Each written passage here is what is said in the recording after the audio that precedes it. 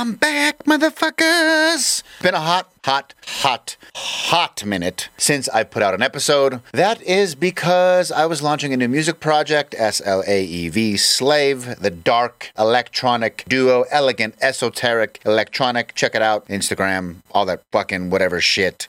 Twitter, SoundCloud, Spotify, whatever. It's on all the regular places. But I'm back with the podcast. And this episode, I have a good old friend, headphone activist, but I split it into 2 episodes because we went over 4.5 hours, and you pussies have commitment issues, and you'll listen to 2 episodes, split up 2 hours each. But if you see a singular episode for 4 hours, your boots start to tremble, your panties get in a grundle, and you get scared. 4 hours, that's too scary. I'm the same way, so I really can't judge you. It's a weird part of human psychology. We won't watch a 4-hour movie, but we'll binge watch a Netflix series, Stranger Things, for 12 hours straight on a Saturday. I don't get it. But whatever, it's the way we work, so I'm splitting it into 2 episodes. This episode's going to clock in right around, I think, an hour 45.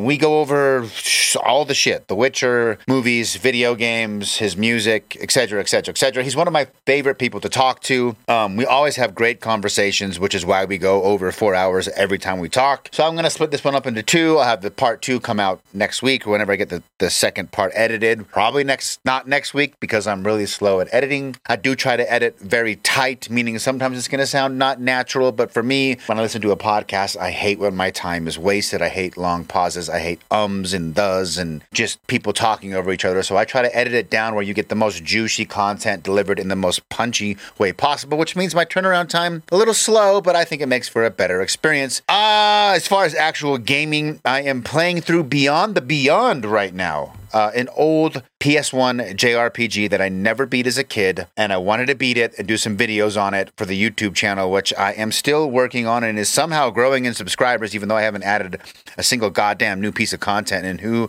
knows how long, but that's the cool thing about YouTube. You make really deep, cool gaming content, and it's evergreen. Keeps pulling in traffic. So I'm going to be doing more, not really reviews, because everybody can do reviews. Everyone and their dog can do reviews. Everyone does retrospectives. I'm going to do a video series on what I like and dislike about a game, why I like something even though it's bad, why I dislike something even though lots of people like it, just my thoughts, and then how I'm playing a lot of these games, because I do a lot of emulation tips and tricks to make the experience better. And with Beyond the Beyond, it's absolutely necessary, because that game is a goddamn, it's just a grind. It is so slow. The loading times are just like, oh, Lord almighty. The menus are like the old school JRPG, where instead of having a contextual action button, you have to like open a menu. Then it gives you talk, search, whatever. You got to go through that. Each member of the party can only hold so many items. You have to like move items amongst people. You don't have like a set item menu. Items don't double up. So if you have like 10 herbs, it's not herb X 10. You have 10 of them. It's 10 separate herbs taking up item slots in your fucking inventory. It's like old school JRPG shit that is just so annoying. But luckily with emulation, you can fix a lot of that. I bumped the speed straight up to 2x. The game is so slow. At 2x, it feels like a normal game. All the regular stuff, upscaling to 4K, texture upscales, etc., etc. Save states helps a lot because the game is brutally hard. The freaking encounter rate for enemies is, I forgot how brutal some of these old school JRPGs was. It's like every 3 steps, you're encountering an enemy, and the battle like loads slow. The battle system is slow. You can't get anywhere. The only reason the game on average takes people 40 hours to complete is because 30 of those hours is walking 4 steps and having to go into a battle. With the speed boost, that really, really helps. I've been grinding every area to make sure I get a little over leveled. That way, when I go through a dungeon, I can just mash attack, get through the dungeon, and then the boss fights I put at lower speed and actually play them the way you're supposed to play them, because I think that's where the fun is. Anyway, it's an okay game. I remember loving it as a kid because it was the first JRPG that I actually owned myself, but it's not really that big of a... It has a small cult following, and it's a small cult following for a reason. I'm enjoying it, but the game objectively is just not... It's not that great, but I'm going to beat it because I never did as a kid. Other than that, I'm working on the YouTube videos. I'm working on TikTok videos and Instagram, trying to be consistent with those. I'm playing through Chaos Legion on PS2. A lot of people have been requesting that. And all around, just trying to get a little bit of game time to coincide with content every single day. and editing every single day and trying to be consistent, because a lot of people have been messaging me, and it feels really nice that, hey, what's going on? Why aren't you putting up podcasts? I enjoy your podcast. It makes me feel good. And like, maybe I actually have something here worthwhile. I was honestly just going to shut the whole thing down and focus on music. But as the more I thought about it, I'm like, I love gaming. So I'm going to keep it up. So hopefully you guys enjoy it. Headphone advocate. I cannot speak. Headphone motherfucking activist. I will put all the applicable links to his music and socials in the podcast description. Otherwise, like, share, comment. The good news of the gaming gospel. Ye shall be blessed. I say these things in the name of Miyamoto the Father, Kojima the Son, and Carmack the Holy Ghost. Amen. And enjoy the show.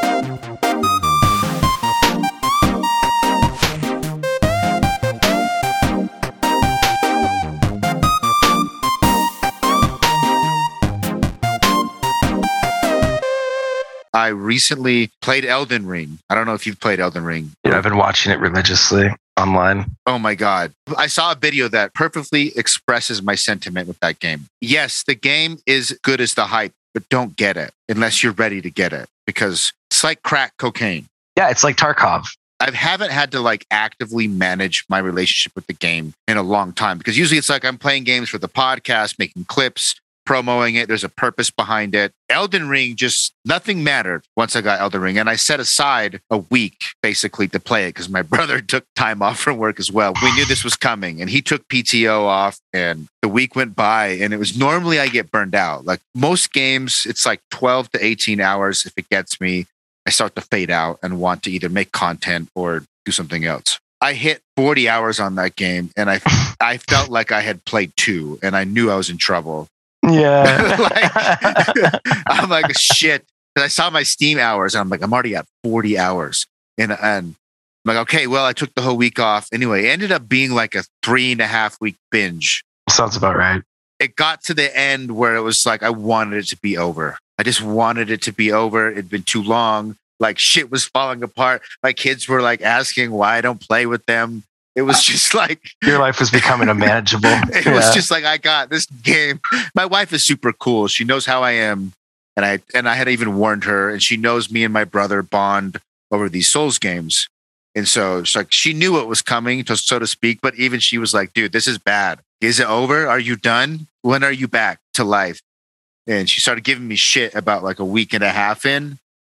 That's awesome. Yeah. Anyway. Like, can we get back to our lives at some point here? Like, we need to get back on schedule. But like in your defense too, though, like with the gaming drought that we've been going through, that you and I spoke about the last time we were on a call. This is the first game for me in like maybe since PUBG that actually pulled a community in like that was more than 12 hours of gameplay and then on to the next thing. Yeah. Like the gaming community absolutely needed an experience like that to remind people why they love gaming so much. Like you look at Fortnite, for example, the most innovative thing that they did is they took out the building. So what, we're just back to battle royales now? Like, I'm not trying to trash their company because I know a lot of people are having fun right now, but it really feels like most development teams are just pushing the least amount of creativity that they've ever done in gaming, because they know their audience will just eat it up, because they have all these Twitch streamers there that they can just shell money to play their games, and it'll just bring a whole community with them. As opposed to back in the day, you really had to make something equivalent of an Elden Ring experience in order to get people to say, I'm going to put my $60 to this instead of that. I hadn't thought about that because I don't follow most of the shooters, like the online. I'm not an online gamer. I think I'm just too old for that. How old are you?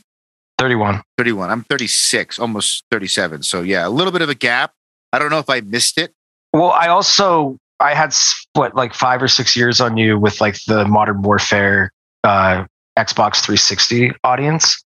So like when I was of that prime age to learn gaming, I was learning through online shooters. So I have a little bit of an edge there, but I'm already getting phased out too by shooters. There's been a few online games that I've gotten into, and I've maybe done a similar thing. Like maybe I'll competitively play an online game for upwards to maybe 40 to 50 hours. And then I usually get sick of it. Besides Smash, over the years, I've played Smash consistently with friends because of social events. But I did a little bit of Halo Infinite, and I got really into it for like a month. played with some homies, and then it faded off. I didn't realize that we were in a bit of a drought until you brought it up. I don't pay attention to like the Fortnite stuff, but I was thinking about a good single player experience previous to Elden Ring. The Witcher. Yeah, it's going to be The Witcher. Control by Remedy is another one. If you haven't played Control, the world building and the lore, and that is like top tier. The rest of the game, I would say S tier when it comes to world building and lore. Everything else is like A or B tier, depending on your personal tastes. Yeah, The Witcher 3, but The Witcher 3 also was pretty janky. Yeah, like in the beginning. Just like Cyberpunk. Yeah, just like Cyberpunk, which I played at launch. I didn't have a bad time with Cyberpunk. So, or did I? Did you play it? Yeah, this is it wasn't out when we talked, right? No, it was, but it was right past I think we talked and it had just gotten past the phase of like everybody played it. Guns were floating through the cut screens. Like it was in that stage of like the game. So we didn't talk too much about it without basically saying, we'll wait and see how the updates go. And sure enough, just like The Witcher, they're cleaning up the game and it's becoming more playable. Yeah. Another game that's been really impressive with that is No Man's Sky. Yeah, dude. Talk about a comeback. They've been successful at regaining the trust of community. People love No Man's Sky. People love the developers. Like sometimes people say it's impossible to achieve forgiveness in like today's internet culture, but not necessarily, because No Man's Sky has totally, in my opinion, from what I can garner, like everyone looks up to them now and the community loves them. These free updates keep coming and they're better and better and better. But do you remember the backlash they got on the initial rollout? No, I mean, it was worse than Cyberpunk's, in my opinion. In regards to like the feedback people are giving them. But that's, to me, if you like improve a game that has a good like core concept to it, like that's very forgivable. Like in internet culture, if you compare it to like the artisan builds, PC stuff, if you saw what happened with those guys getting canceled, if not, I'll just leave it. I'm not aware. So give me the basically PC giveaway stuff. Guy criticizes one of the people who's supposed to be getting a PC. Then literally like every Twitch streamer drops them because they're like, oh wow, this company's actually full of like degenerate douchebags who are on like a clout power trip. Like that shit isn't forgivable. Having a game that needs some work, but you rushed it too quick because you're part of a major corporation that just wants the game out so they can get some of their money back on their development. Yeah, like that's forgivable. So. That's. I think you bring up a good point. That's one thing that's cool about the gaming space is when it comes to the development side, it's like sure, titles might not be as polished as we want them to be on launch, like they used to be when you'd buy an N64 cartridge or something like that, and like that was pretty much the game right there, unless you're throwing some extra cheats into the game later on. But now games are rolling out; they might not be as polished, but they're getting way more community development put into them. And I think that part's pretty cool is developers are actually listening to community feedback and beta tests are being taken more seriously and from a wider range of people who are testing them, not just like an elite few in a warehouse. I think the prime example is if there's probably a theoretical threshold of it needs to be polished to X amount at least. And like it seems like the market is still navigating like what level of polish are we going to be accepting at launch? Mm-hmm. It still seems to be pretty good. Like I will say it was hard to be a PC player and have my PS5 owning brother talk shit on me and to be totally correct because I was experiencing really bad frame rate problems with the PC version. Yes. And I have my PC rig is so fucking ridiculous and I have headroom for days. I eat everything alive for the most part. And I would turn the resolution down to like 720p and still have stuttering. It's nothing I could do about it. That's the problem with open-ended operating systems though, versus like a standard, like this is what you get and this is the box. And like, that's all it's ever really going to be. It's like laptops versus towers. Do you have a sense of like how much? I've always wondered what the cost is. So let's say you and I are developing a game for this generation and we have it ready to go and we go through the QA process and we want to make sure it's ready to port to all these different systems. Like, is it 10x more expensive? Because you're probably going to hire some contractors or someone to help you to get it ready for PC. How much more expensive is it to get it ready to deal with the open-ended operating system compared to like if we were just developing it for like Sony, Xbox, or versus like what sells. Right, obviously there's also a big marketplace for PC games because some games seem to come out of the gate like consistently really good, even though they're launched on multiple consoles on for PC and they're awesome. And then I've always wondered like what's going on there. Are people doing it in-house or are there agencies that specialize in that are industry standard? I've always wondered that because... It's a great question. I mean, my knowledge of all of that would be elementary at best. If I was to guess, though, I would say that if you're approaching something from like a Metal Gear Solid console exclusive game, in theory, your limits are probably there where it's like, yeah, like you can push the game, but like it's not going to get past 60 frames, right? Yeah. And so it's like, cool, that's cut off as long as the whole thing runs at 60. Great. Now with PC, you run into the issues of like, say you have the option to like build bigger worlds and like Sam could explore more or there could be more detail in the worlds in theory.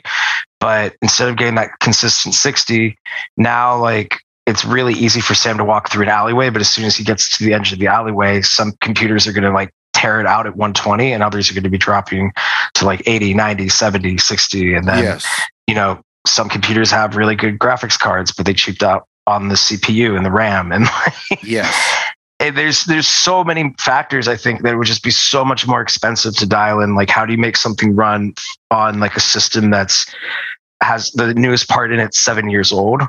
That's also going to run on a computer system that every part in it is old as 2 years tops. Yeah. Versus like a PS5, they all came from the same fucking manufacturer. They all have the same chips in them.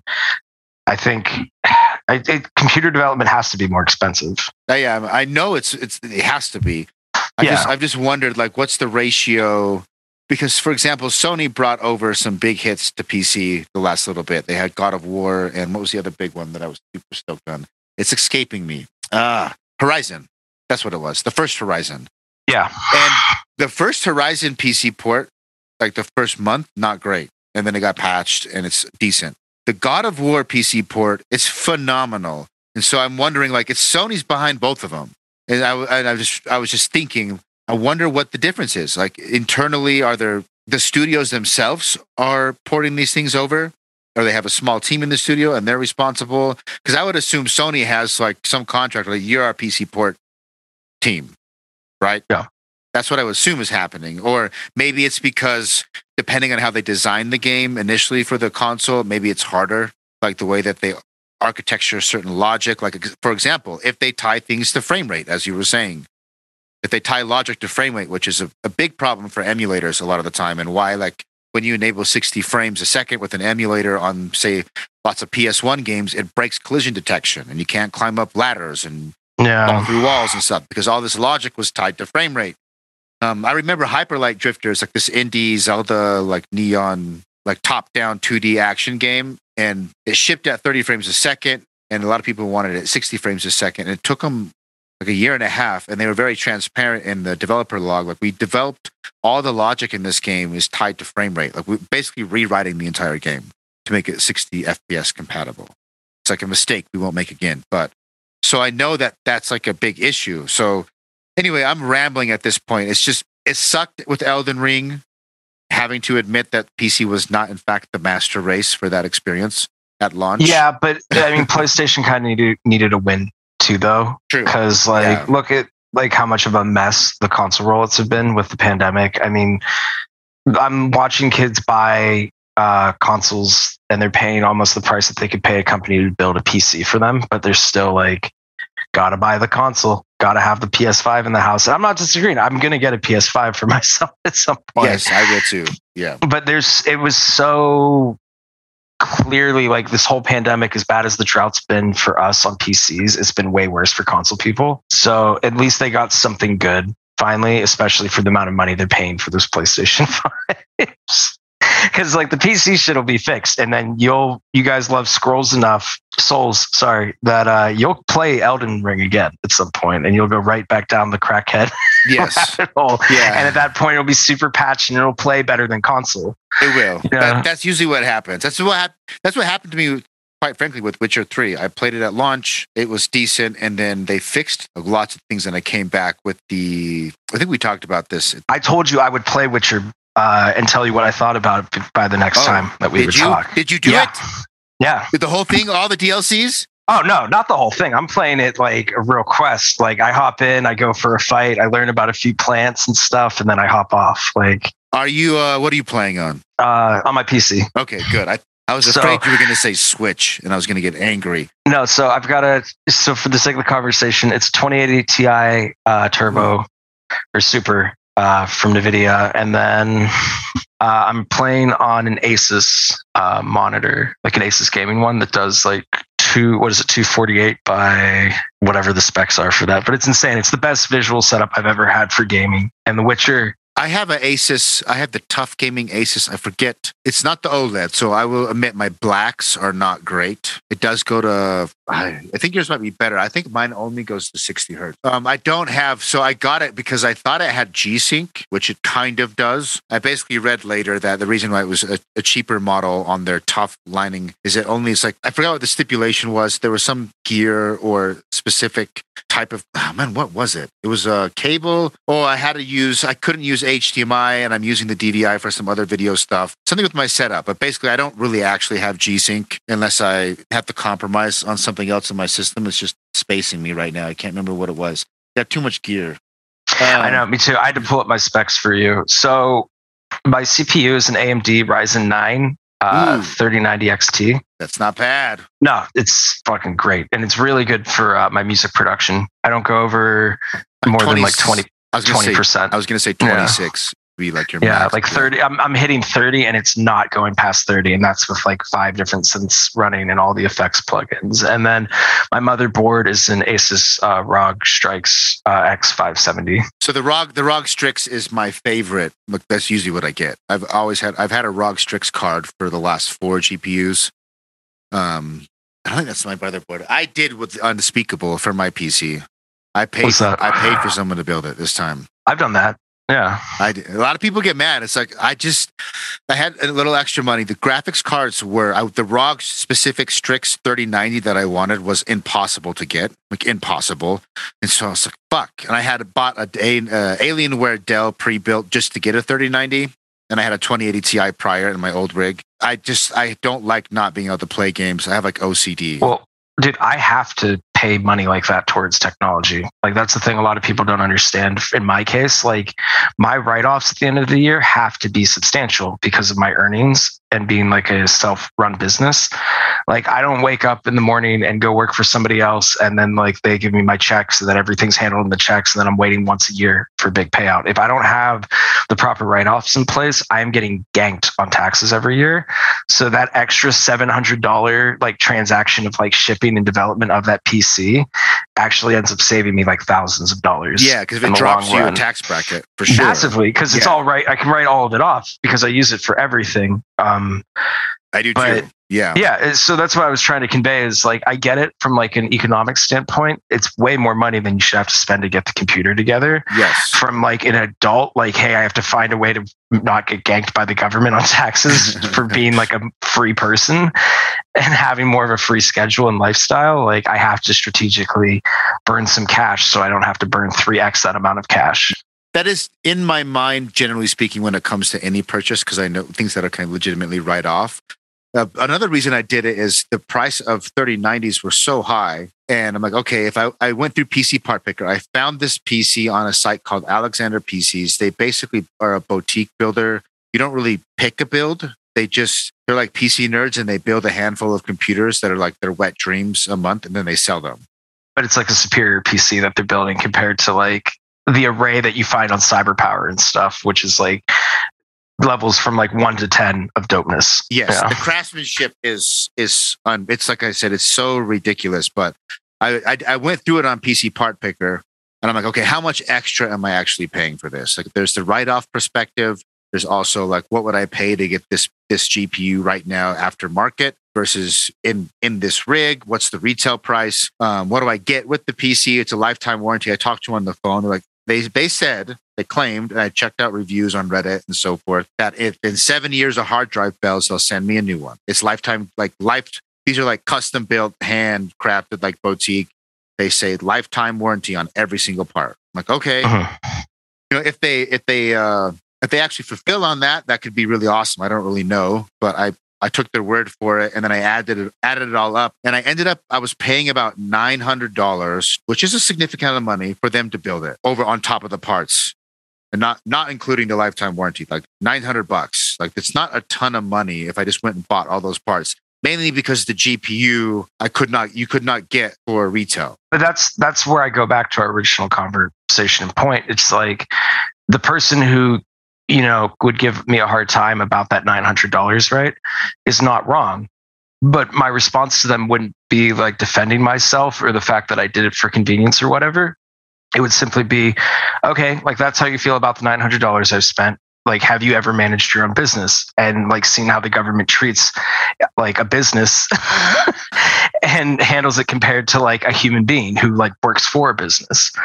Like we went the other day to like a store to pick up some yard stuff, just like grass, weed whacker things, like tools and parts that you would need for the spring to take care of our yard. And when we were checking out, we specifically paid with cash because the guys who run the business, it's a small business. It's not tied to a corporation. They don't like affiliate with Home Depot or Lowe's. Like they really are like a mom and pop shop that has expanded and taken over to become like a very successful small outdoor business. But last year, the guy was telling us that their company ate $1.2 million in credit card transaction fees. So that means like money that like was coming in being bought for like tractors, yard material, seed, grass, fertilizer, like 1.2 million they'll never see because it got lost through the transaction fee with the credit cards that they have to eat as a company, which all bleeds into their profits. You know what I mean? I mean, it's so yeah, like it's $900, but like tell me if like you'd rather lose $900 on the PC or like $3,000 at tax season. If you understand that, then you're probably not going to give me a hard time about my ways of handling Uncle Sam putting his hand in my pocket harder than he does for somebody who, doesn't run their own company. I would say the only counter argument to that, I could give myself personally that I would agree with. That I still have the most recent PC that I built. So I built one. I built a bunch, but I built one with a 2080 Ti, almost your same card. And then I bought an Alienware just to get the 3090 in this pre-built. I still have that original one. I do love that computer more because I built it. Like there's a connection. So I would say that's the one downside. Like I look at my PC and I sometimes I'll just look at it and be like, God, they're so good. The cable management is perfect. Everything about it is perfect.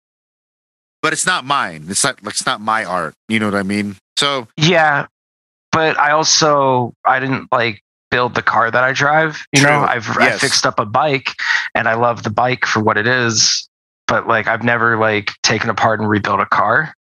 I would also argue in the case that like some people just don't have the time anymore. Like some people have kids, some people have full-time jobs. And like one of the benefits of that is like, I don't have the time to get all these pieces together, have them in my house. Like maybe they don't have the space to have their own separate office, right? In theory.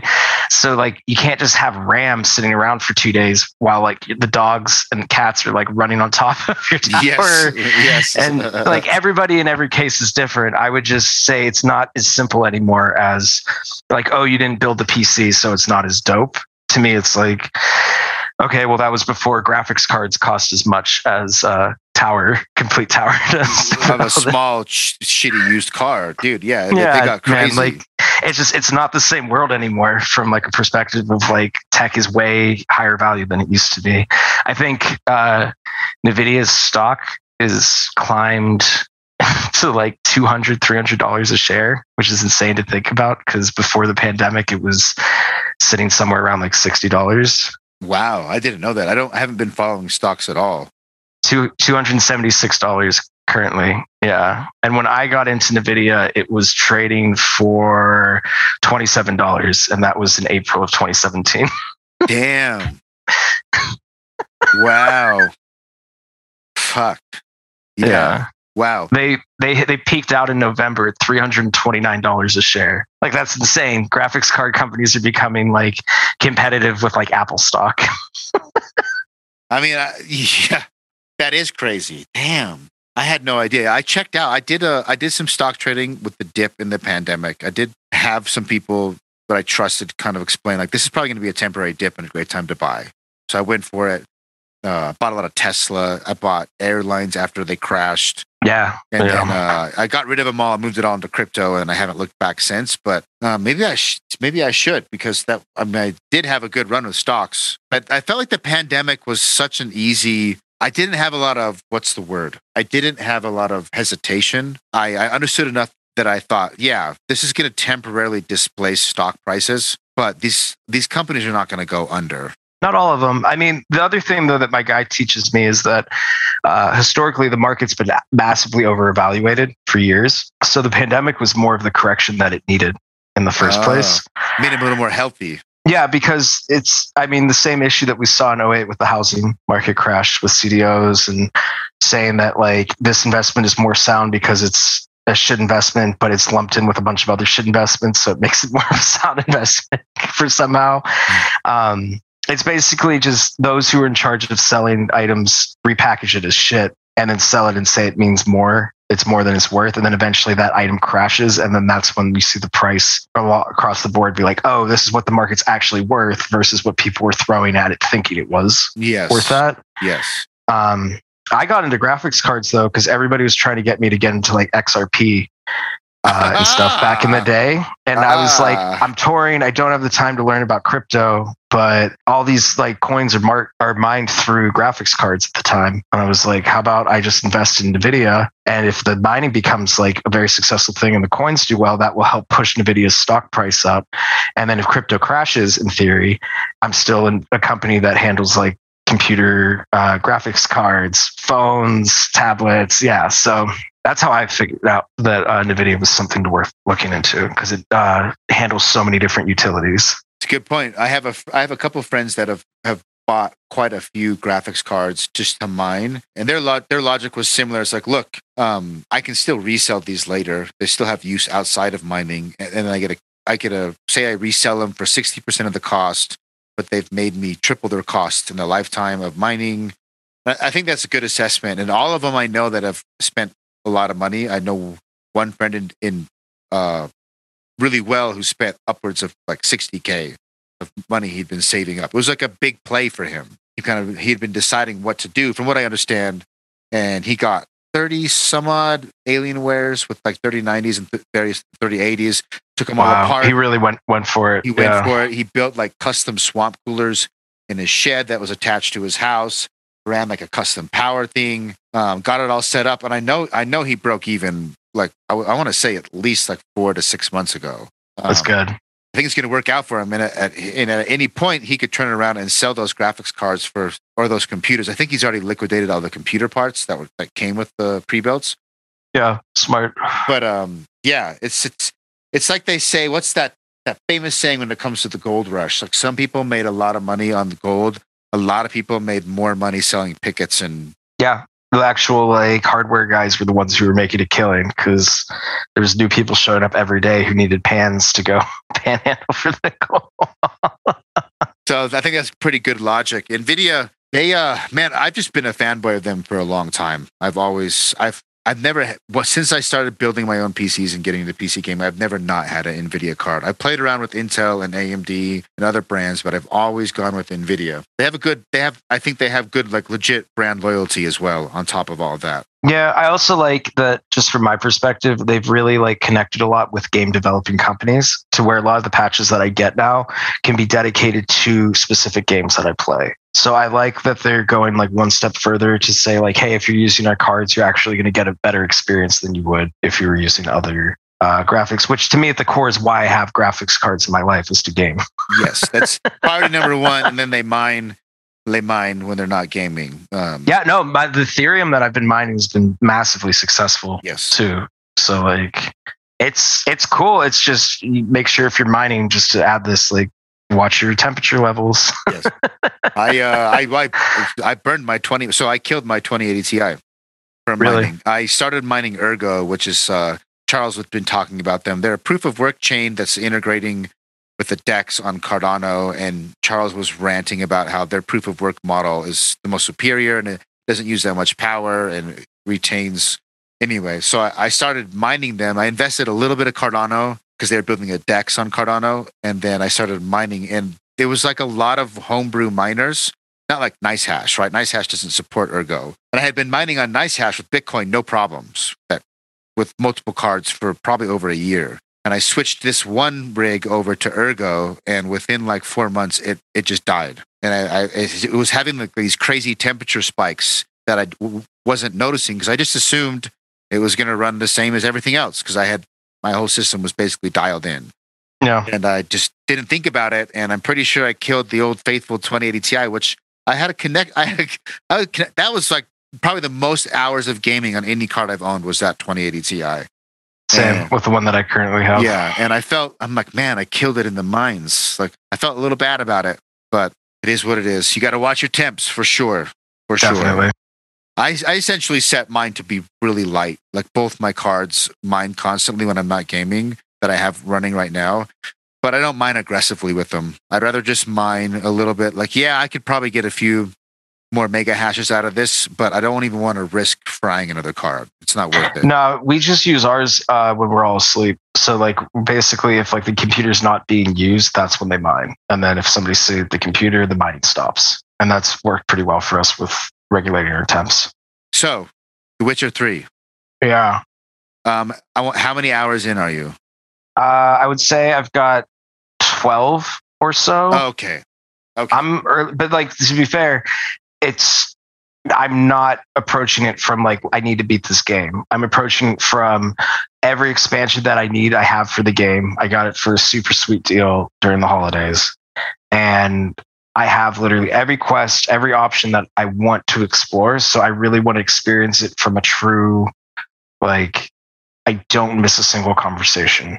Yes. I don't miss like one interaction with one person. I want to trade every item I can to somebody to see like what comes from that. I want to explore under every bridge, dig for every like sunken treasure, water lily in the ocean. That's a lot for that game. I did that. Yeah. For the most part of it. Well, because I'm not going to get another one like this for a very long time for a first playthrough. Well, you have Elden Ring, which I'll tell you right now. When we talked previously, Elden Ring didn't exist. True. And Witcher 3 was the pinnacle. Witcher 3 is no longer the pinnacle. Okay. That's good to know. It's you would prefer to play Elden Ring over Witcher stuff now? There are aspects of Witcher that are vastly superior to Elden Ring, but my personal total enjoyment, Witcher 3 was my number one game for hours spent on Steam until Elden Ring. So it's not that Witcher 3 is not good. Witcher 3 is extremely good. It's Elden Ring. I'm about 140 hours now on it, and I'm gonna do a New Game Plus at some point. So I bet I'll get which will go quicker, but I bet I'll get to 150 to 160 hours on that game. And Witcher 3 is at 130. That's with all the DLCs. There's different stuff though that I noticed from like all the footage I watched of like Elden Ring, right? Like I like watching like a streamer walk up to a dragon in a swamp and watch that dragon navigate itself, but also like fly from one side of the swamp to the other. And then like it climbs up on a house and then is like walking on the house while it's fighting. It's not just like treating it like a mounded like spherical object when it's not spherical. Like it's very much so like the AI is a part of that world and you're experiencing all of it in this beautiful, like Two Towers epic of fight where just like every piece matters and every piece is beautiful. However, I also like just being Geralt and like walking through the woods and like tracking like something's footprints. And like meeting characters of like a local village and learning more about the lore, which I feel Elden Ring has like an incredible story and like the AI and the beauty of the game visually, pretty much there's nothing I can even compare it to right now. But for like just take me to like a world where I feel like I am that Witcher character and I am like interacting with the people there where I can choose like to either take their money or not take their money, you know, arguably going against like the true core nature of a Witcher. But like having that choice to experience the AI in that world is more traditionally of what I want to experience right now from a game versus just crazier and crazier and crazier boss fights. Yes. The Souls. Have you played any other Souls games?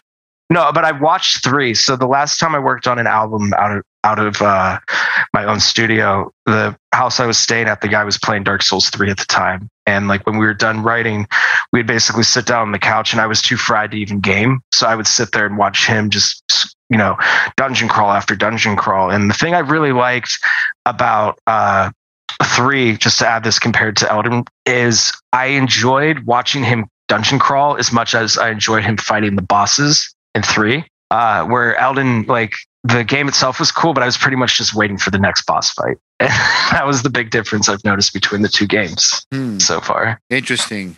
Yeah, I would agree that the premise of all Souls games is the world is basically ended, and there's some sort of like disaster that's happened, and you're picking up the pieces and figuring out what happened. Everyone's mainly dead. Elden Ring is no different. So yeah, you're not going to have towns where you can interact with people, and there's like, I can go to the bar and drink and maybe mug this guy, because there's like, everyone's dead. There's just a handful of 5 different NPCs with 5 different opinions about my species. Yes. Yeah. That's all. It's more like there's only a few people left, and like this world is in ruin, and what happened. And I'm gonna, and it's also epic. You can ascend the throne, and you can choose whether to like what you want to do with the kingdom, and which is sick. Which is a recurring theme. So I would agree. It's not a traditional open world experience like that. But also, traditional open world experiences don't offer boss fights like that. Yes. So. Yeah.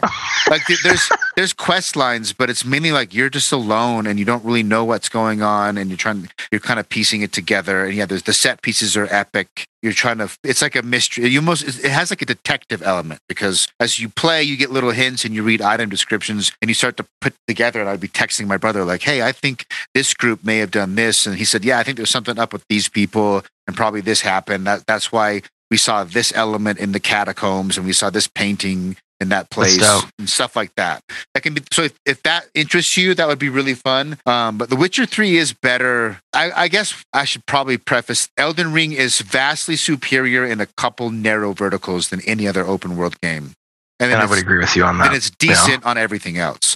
But because it's such a giant leap forward in like an open world map design and the density and the layers, that was such a surprise to me, the way the world interconnects and works. I've never seen in an open world game. And the best way I could describe it is, in most open world games, you zoom out to your map, you have your map, and there's some verticality with mountains, but it's just kind of like a flat playing field with different locations.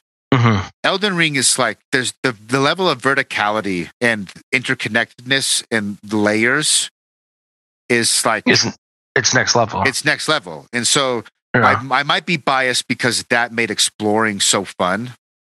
I don't think you are, though. I just think you're right. I think there's a difference between being like one-sided, and there's just also, you have experience in both worlds, so you have an appreciation for what they're doing, which is pushing the genre forward, which desperately needs. Yes. It's also a timing thing. You're probably right, because the genre, I've heard Horizon Frozen Wild, I think it's the second one, whatever the second one's called, I forget, is really good, but it's the formula we've all been playing refined to a T. No, for sure. And like, part of where I'm coming from with it is not like I don't want to play Elden Ring. I do, but I'm coming off of like a 5 to 7 year binge of like battle royale games. Oh yeah, we talked about this. Yes. And like, that's not an easy thing to like transition from. And like, I'm coming back to this world of like, the last RPG that I really got into was Skyrim. And then like before that would have been Gothic. And like, I don't want to play Skyrim again. I tried getting Gothic back on my computer, had to get a whole bunch of like Russian mods that I just didn't even trust. So I ended up deleting it before I could even get the game to properly work. And then there's like a whole thing about them trying to remake Gothic right now. But the beta I played just was a mess compared to what the original game looks like. Anyways, The Witcher is like the closest thing I can get to right now to like reconnect with like that side of gaming that basically was my introduction to PC gaming.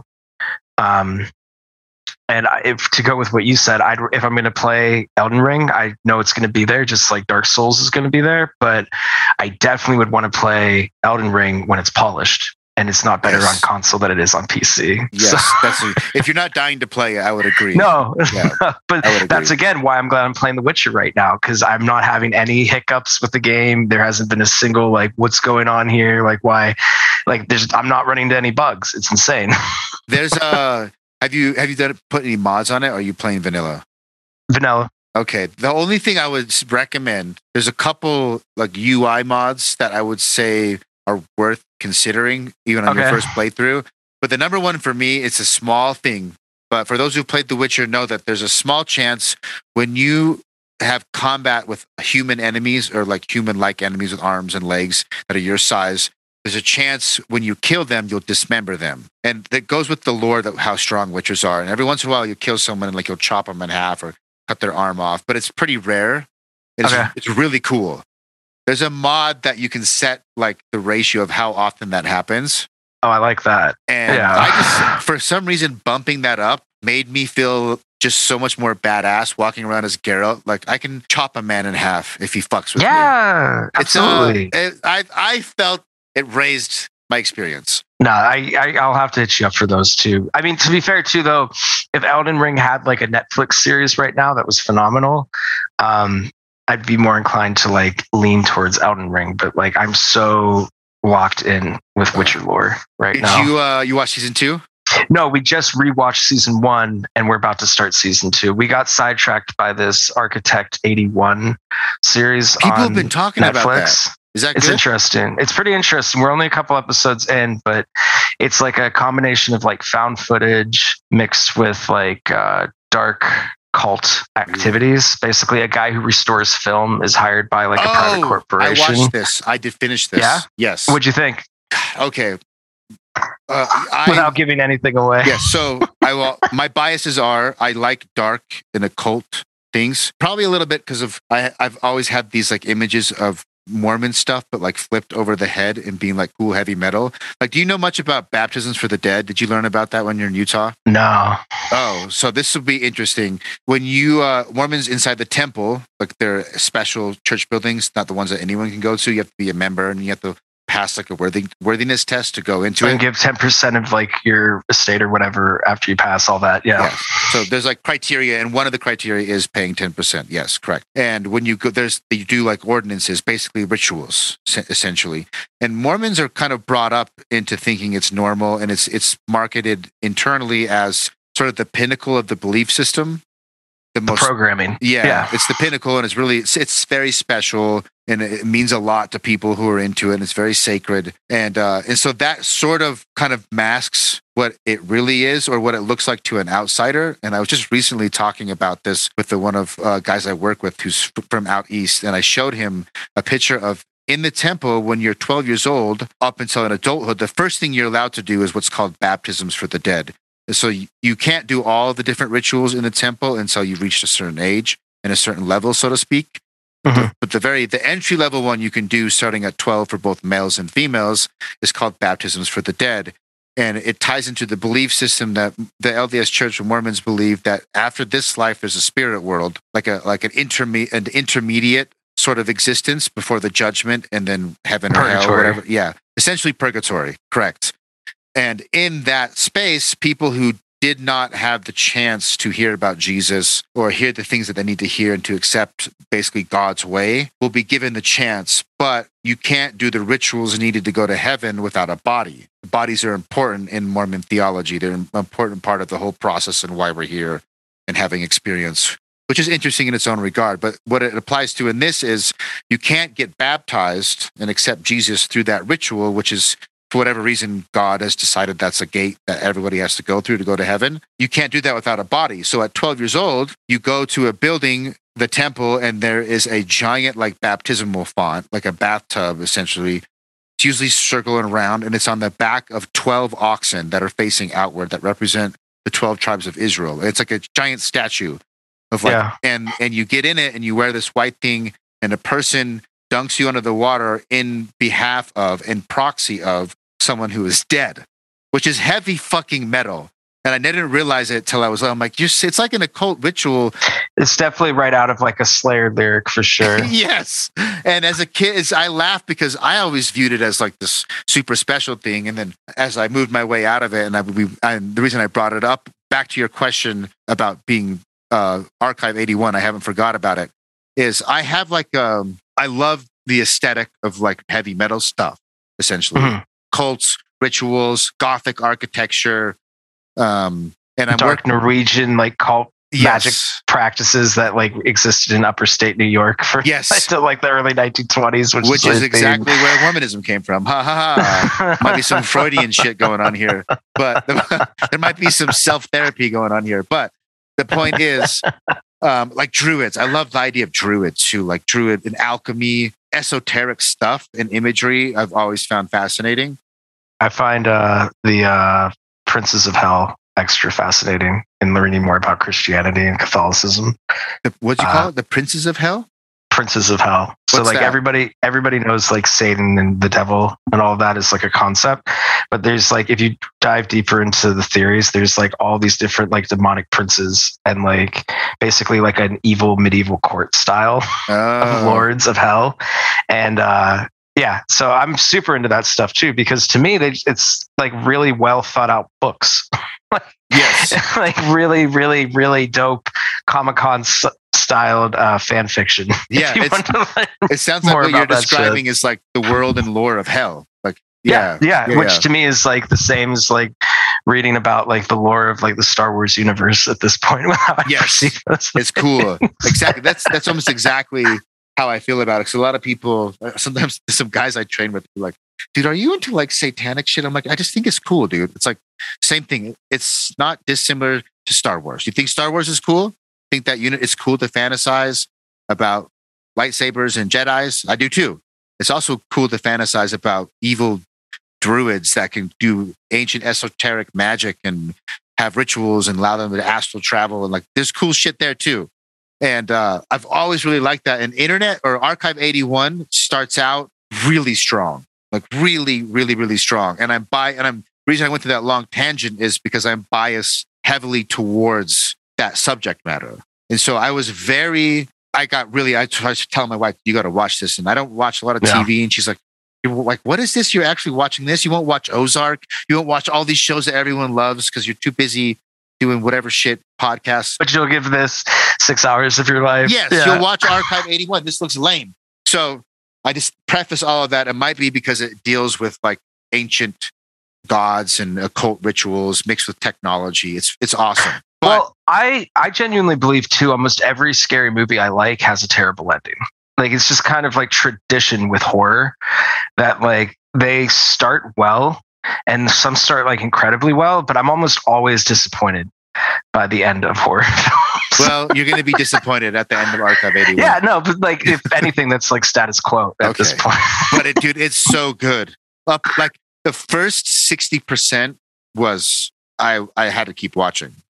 We're digging it for sure. The other thing, I've gotten really into screenwriting over the last few years, and like I love specifically writing horror and things like that. So shows like that for me are less about like the experience. Like I love what I'm getting from the story, but I use it more as like a database for collecting ideas for myself to write out my own stories, my own concepts. Because I don't know.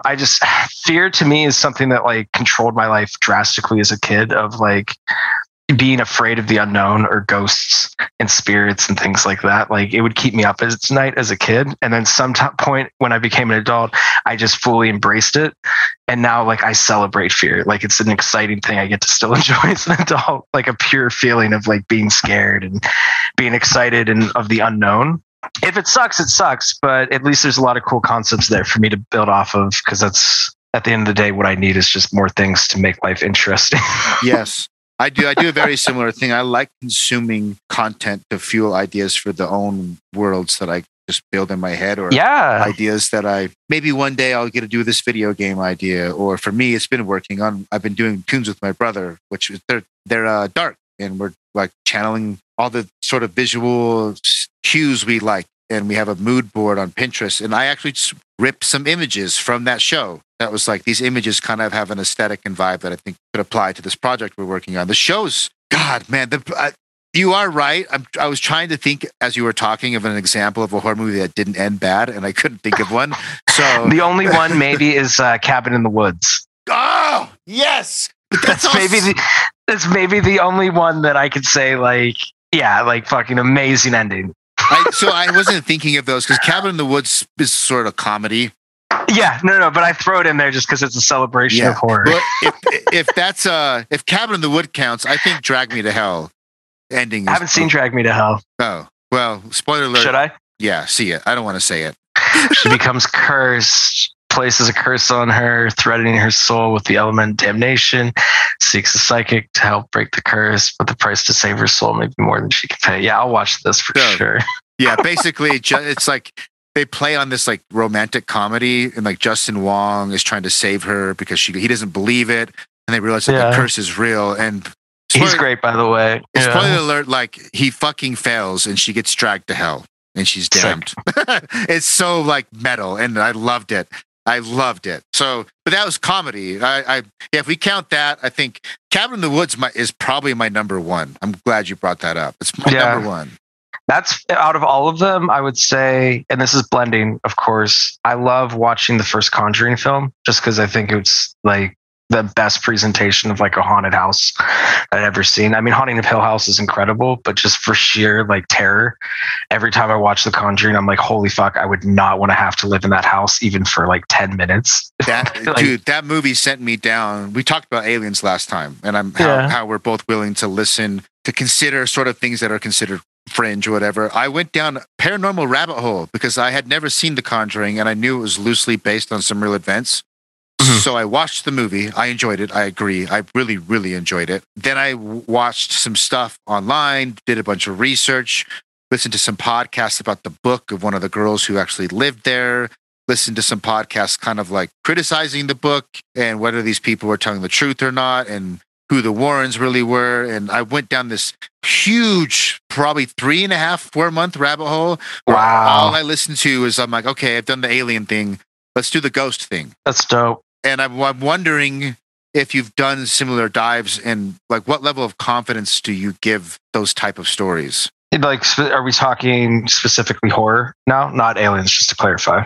Not aliens. We talked about that last time, but no, I know. I'm just clarifying before I give my answer, because for me, they're two very different worlds. Yeah, well, I would say paranormal sort of technically encompasses all of it, but what I mean when I say paranormal is generally like ghosts. Or that for sure. I just wanted to clarify because I have much more like sound understanding of how I feel about space and like other life forms versus like entities.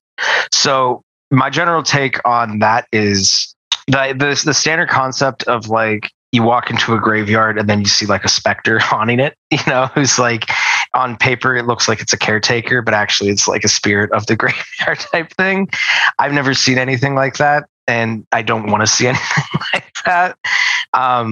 Hauntings to me have become more of an interesting conversation, though, as I've watched these new films come out like Oculus and other haunting films that are more about perspective and basically talking more about dimensional haunting. The idea that like things could exist, but maybe we don't see them within our plane of existence. Yeah. And the idea that like it could be around me right now, but I wouldn't know it's here because of my perspective on everything. And I find that idea much more like fathomable than like a lady died in a house and now her spirit walks around the house every night at 3 a.m. type of thing. Yes. Yes. Like I like the idea of like existences within like a current existence. But then if you go there, it's like, are we all technically ghosts of our own reality? And there's like another reality outside of this one that we've already experienced, and now we're just echoing like the reconnection here. It's funny you mentioned that. The conclusion I've come to is I think there might be some sort of echo that exists with people because when you say there might be some entity that exists in a reality that we can't perceive, you could also say, well, maybe there's a part of you that exists in a reality that you don't perceive consciously, and that and it's only part of you. It's obviously not all of you, because when someone dies, they're gone. We all know that. Pretty much everybody knows that. But who's to say like we haven't already died once already? Yes. You know what I mean? Yeah. And the reason, and so I've thought about the idea of an echo. The idea of an echo feels like I could be open to that idea. I agree. I came away from listening to a lot of ghosts and haunting stories feeling like this doesn't feel as credible as the UFO stuff. The UFO stuff has much stronger evidence. You have that's just stronger evidence all around. But the flip side is I don't think all these people who are having these experiences are lying or just crazy. I think they really are having experiences, and I don't think there's nothing to this. I sold alarms. I did door-to-door sales for years to get through college. And one family in particular that I sat down with, and while we were doing paperwork, you make small talk, right? You're just chitty chatting, making friends with them. And they were so nonchalant and casual about how they described a ghost that haunts their house. The kids, even the little kid, the little 5-year-old, 6-year-old was talking about it. They had a couple like 7, 8-year-old, and they had one teenager and then the parents. And it wasn't like a weird woo-woo thing. And they were like very normal looking, suit and tie kind of guy, like looked like an accountant, just very like classic suburban family. Nothing seemed odd or about them. And they were so nonchalant about a ghost that haunted their house. And the kids would talk about how the ghost would turn lights off and play pranks on them. And they said that they believed it was the previous owner who had died in the house. They feel like it's the same woman and that it's not necessarily a malevolent ghost, but the way they spoke about it's just happy to have company. Yeah, that's like their perspective on it. Yeah. And I was most shocked about their demeanor and when communicating the story. They weren't lying. I mean, that's what every fiber. But they talked about it like as if it was a next door neighbor, yes. Like a part of their day-to-day interaction. Like you should not be surprised with what they're saying. You should not be surprised. And they would have like inside jokes. And then the kid would be like, haha. And they had a name for her. And the kid would be like, ha, do you remember when she did this and this? And they would all start busting up laughing and be like, yeah. And then that one time, they're like, yeah, it's crazy, man. Ghosts real. See, but like I believe that like could be a thing, right? Like I believe that like they could be experiencing that and that could absolutely exist. Just because I haven't seen that doesn't mean it's not true. I tend though to lean more on like my true beliefs falling with, if you read about like ancient American tradition, like looking like past like the founding of the country and look at movies like The Witch. If you saw The Witch. I haven't. Okay. Like the whole concept of The Witch is like settlers setting up in Massachusetts, a group of like a family who lives on that like settlement plantation is banished to the woods for basically denouncing God. And as their banishment begins in the woods, that's when witchcraft seems to start to enter their life. It's like they let go of God and in turn welcomed all the things God was in theory protecting them from. Right. So if I look back at like that part of the lore of like American culture with like the Salem witch trials, the gnarly stuff that people used to do to other like people in like the name of religion and things like that. And then you tie in insane asylums, like all like state penitentiary, insane asylum things that are all up and down the East Coast. And then like the Devil's Highway out in New Jersey, which is just like a tunnel that gets smaller and smaller and smaller and smaller, but it goes for like, 10, 20, 30 miles deep, almost like into the earth. Stairways to hell that just seem to endlessly go into the ground from graveyards. I've read super into this stuff, so I'm sorry if I'm rambling. No, keep going. I'm all listening. Keep going. My theory and interest in it is more that like regardless of all those things, I believe in energy.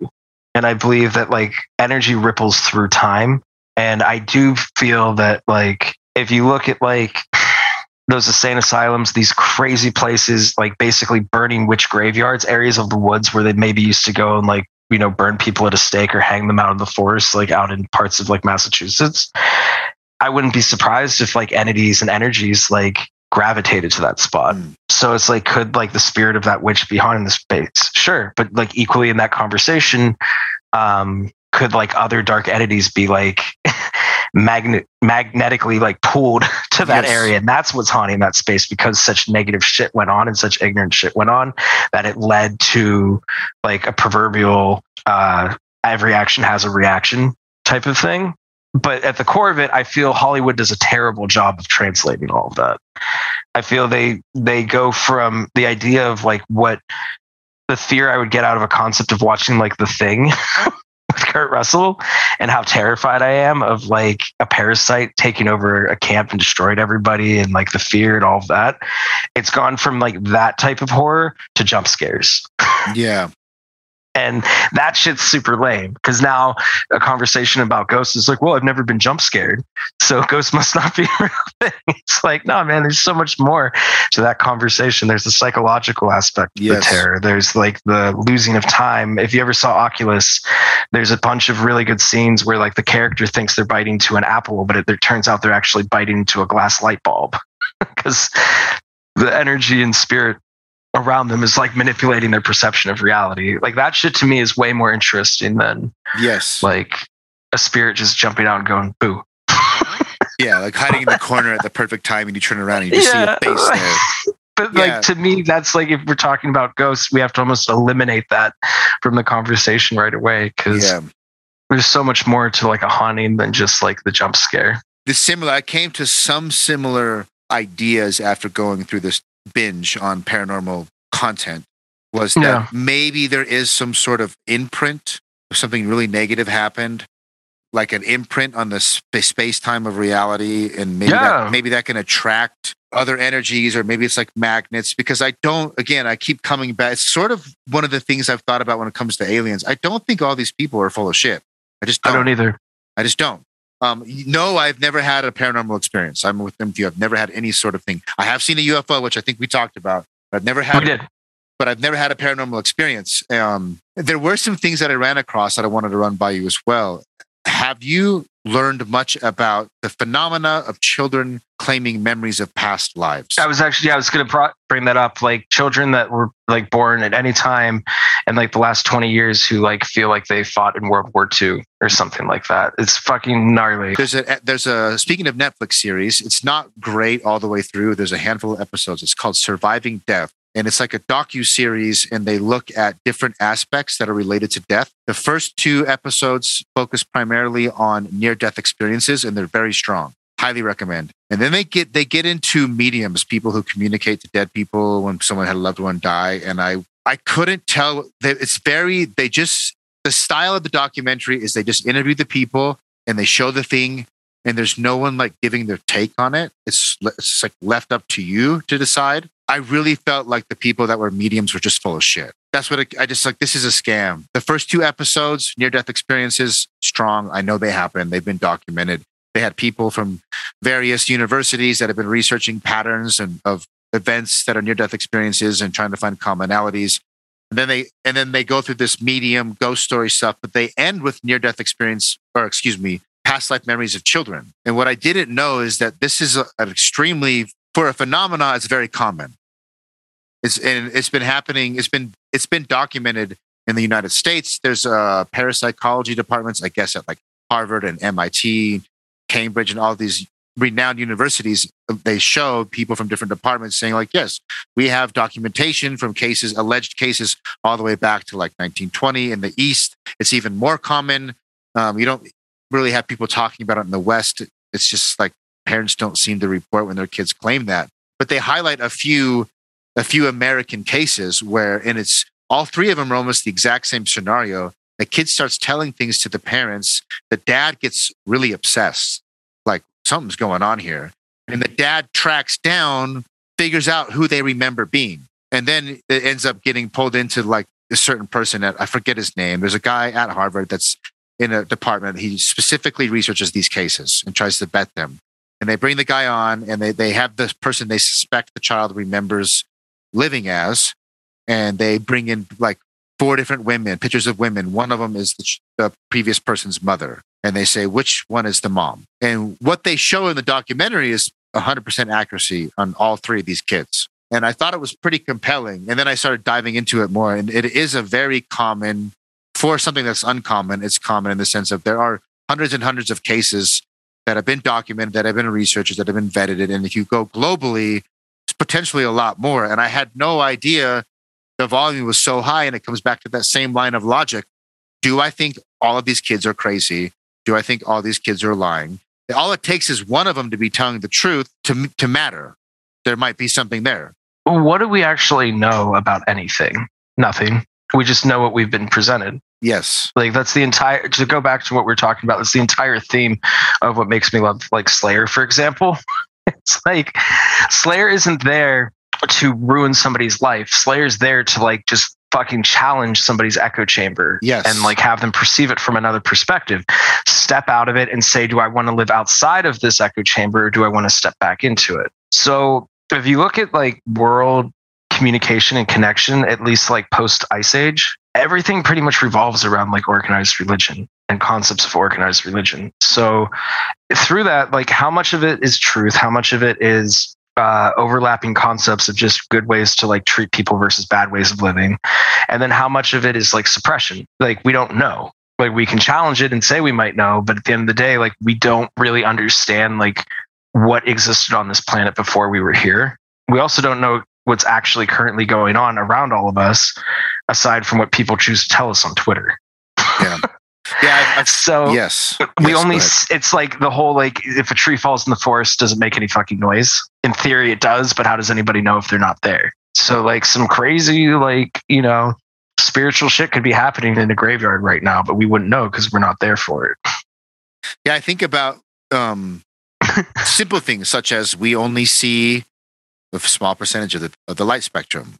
I know all of us here a very small percentage. That's a great example. That's a great example. So you can have things that exist just on the light. We don't see the radio waves. I don't see the Wi-Fi waves. They're there and they influence us. And well, in frequencies and what we hear, we only perceive so much of sound. Only so much, and exactly. So with like those kids experiencing that, it's like, I can't really say if they are or they're not, but I genuinely tend to believe that if you look at like ancient tribes, like somebody would be like a shaman and then they would die. And then in theory, like the next person was to take on to be that shaman, and they would almost be inherently taking that person's life and it becomes theirs because they took it from the shaman before that and the shaman after them. Yes. So they're part of something bigger. Like things like this have existed in many different like versions. So yes. Yeah. I'm most bullish, to use a crypto term, on reincarnation. I feel it resonates with me. I feel that there is some loose circumstantial evidence, like these children that claim to have past life memories. What I 100% believe is that they are having the experience of remembering what to them is a past life. Because I know through psychedelics, and we talked about this last time, experimenting with astral traveling, like you can have experiences. I don't know if those experiences are representative or real in the material sense. They could have just been in my mind. And maybe just in my mind is also real. I don't know. But what I do know is that you can follow a protocol with binaural beats that tune your brain to a specific sort of resonance. And you can follow a visualization ritual and your body will freeze up and fall asleep, but your mind will stay awake. Maybe you're lucid dreaming. Maybe you're astral traveling. I don't know. But like you can do it. It's repeatable. You can have the experience. The CIA was into this shit. Operation Stargate, like people, like to what you were saying about shamans, like people have been poking around at these ideas for a long time. Yeah, I'm not super convinced on a lot of quote ghost stories, but I came away from that binge thinking there's probably something to all of this. Did you ever see Lucy with Scarlett Johansson?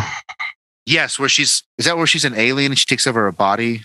No, it's where her brain continuously becomes smarter and smarter and smarter. Oh, no, I have not seen that.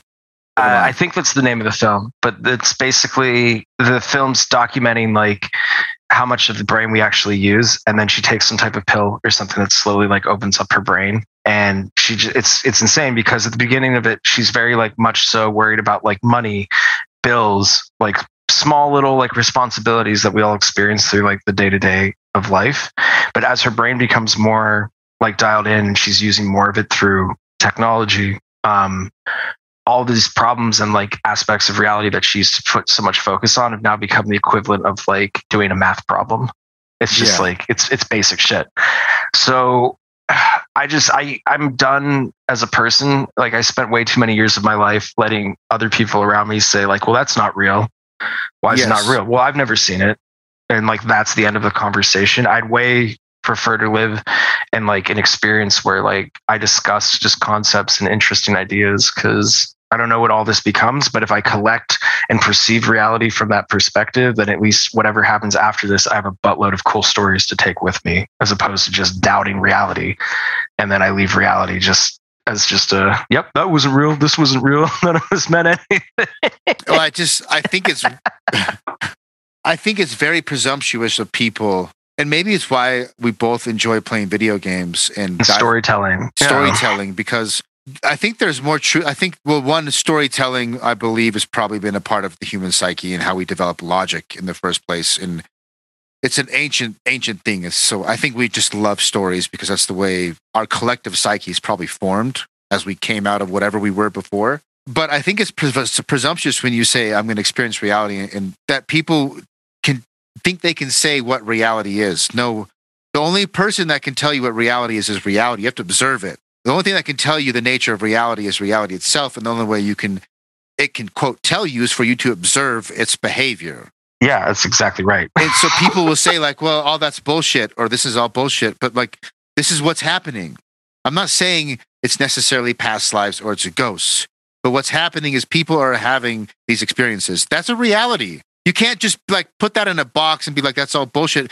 The pinnacle of what I think is the logos or logic or the scientific method is observing what reality tells you about itself. That is like the pure data that should be holy. And it's weird to say like, well, we're going to pretend like this little slice of reality is not real because it doesn't fit our model. Drives me insane. No, it's literally the entire like concept of what makes The Matrix such a good series of like breaking through to the other side. Like I genuinely believe that if you look at like tribes that like didn't discover like modern society and capitalism, but were like, it was basically brought to them once it had already been established through explorers.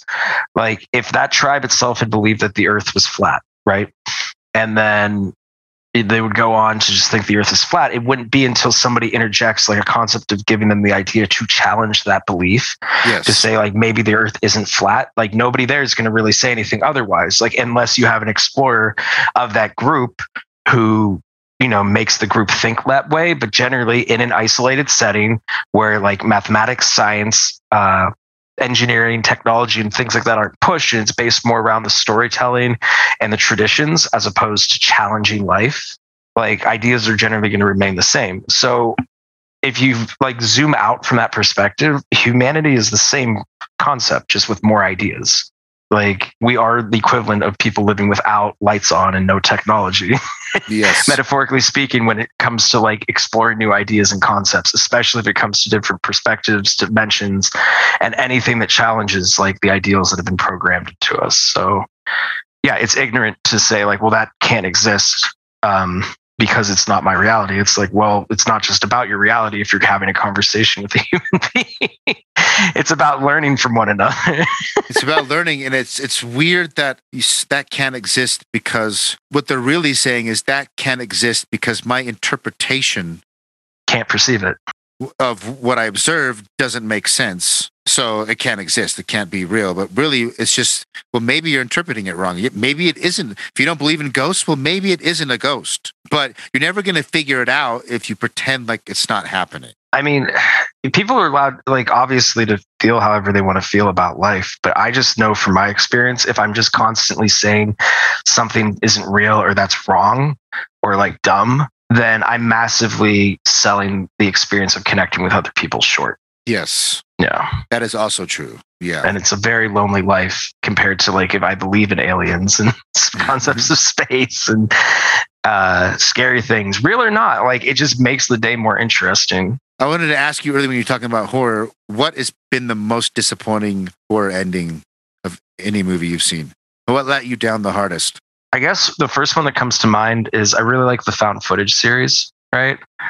Blair Witch, the first time I saw it was pretty disappointing. But then as like time went on, I actually ended up really liking the end of the series, The Blair Witch. I just hated that there was so much buildup, and it was basically just ending with them running through the woods, ending up at that house. And then, you know, dudes look at the wall, she gets killed, dude dies. That's the end of it. I definitely prefer like a horror experience that's similar to The Conjuring, The Thing, basically stuff that just keeps going. And it's like, you have a group of people, cool, have them all experience this in like a different way. Don't just like have the big haunt be 5 minutes left of the movie. Like that's why I think Paranormal Activity is such an interesting series, because of how they build it, where it starts with just like a door slamming, right? Or a light being turned on or a ball rolling across the floor. But by the end, all the kitchen cabinets are flying out and people being dragged out into the basement and chandeliers are falling from the ceiling.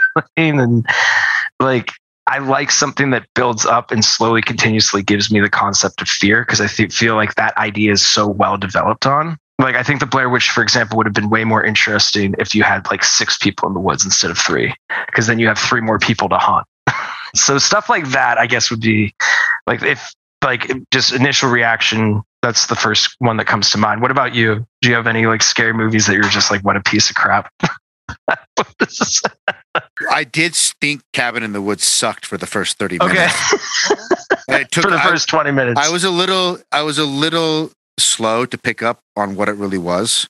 Yeah. I was kind of biased, like the opening scene. I remember specifically thinking, for those who haven't seen it, the show starts out as a very vanilla, by the book, formulaic, traditional horror movie. Yeah, like so vanilla. It should be obvious it's satire, but it wasn't obvious to me immediately. It kind of plays off of Cabin Fever, if you ever seen Cabin Fever, which is like a famous Eli Roth film. Yeah, these kids go off basically to a cabin in the woods, surprise, surprise, and they start experiencing haunting. If you haven't seen it, it's this whatever. It's not big of a spoiler, but there's a scene. There's a man or a young kid who tries to jump this canyon to escape with the motorcycle. And like the whole movie, it's Thor trying. Oh yeah, it's Thor. It's Chris Hemsworth. Yes, I fucking forgot. So imagine Chris Hemsworth, like you have this most vanilla B-rated, like CW production, almost like, okay, the young fresh teenage kids are gonna go to a cabin. This is so formulaic. We should turn it off. This movie sucks. And then they started having hauntings. But there's these weird clips where they talk to like these two guys at a console, cracking jokes. The whole thing's tied to like an end of the world scenario where like human beings have to sacrifice other human beings in order to like basically maintain the peace from Titans showing back up on the planet to destroy everything. Yeah, and you don't know that, and so it'll cut to these scenes of like two guys talking at a control console, like at a day job, and they're just normal day at work. Yes. Water saying cooler weird talk. Shit, and yeah, it doesn't, and nothing really makes sense. And they get haunted, and Chris Hemsworth is like, "I'm getting out here. I'm going to be the strapping young lad that's going to save everybody." And I knew he was going to die. The road's blocked. I can't swim out of here, but like maybe I can jump this massive canyon with my bike. I could jump this massive canyon with my bike, exactly.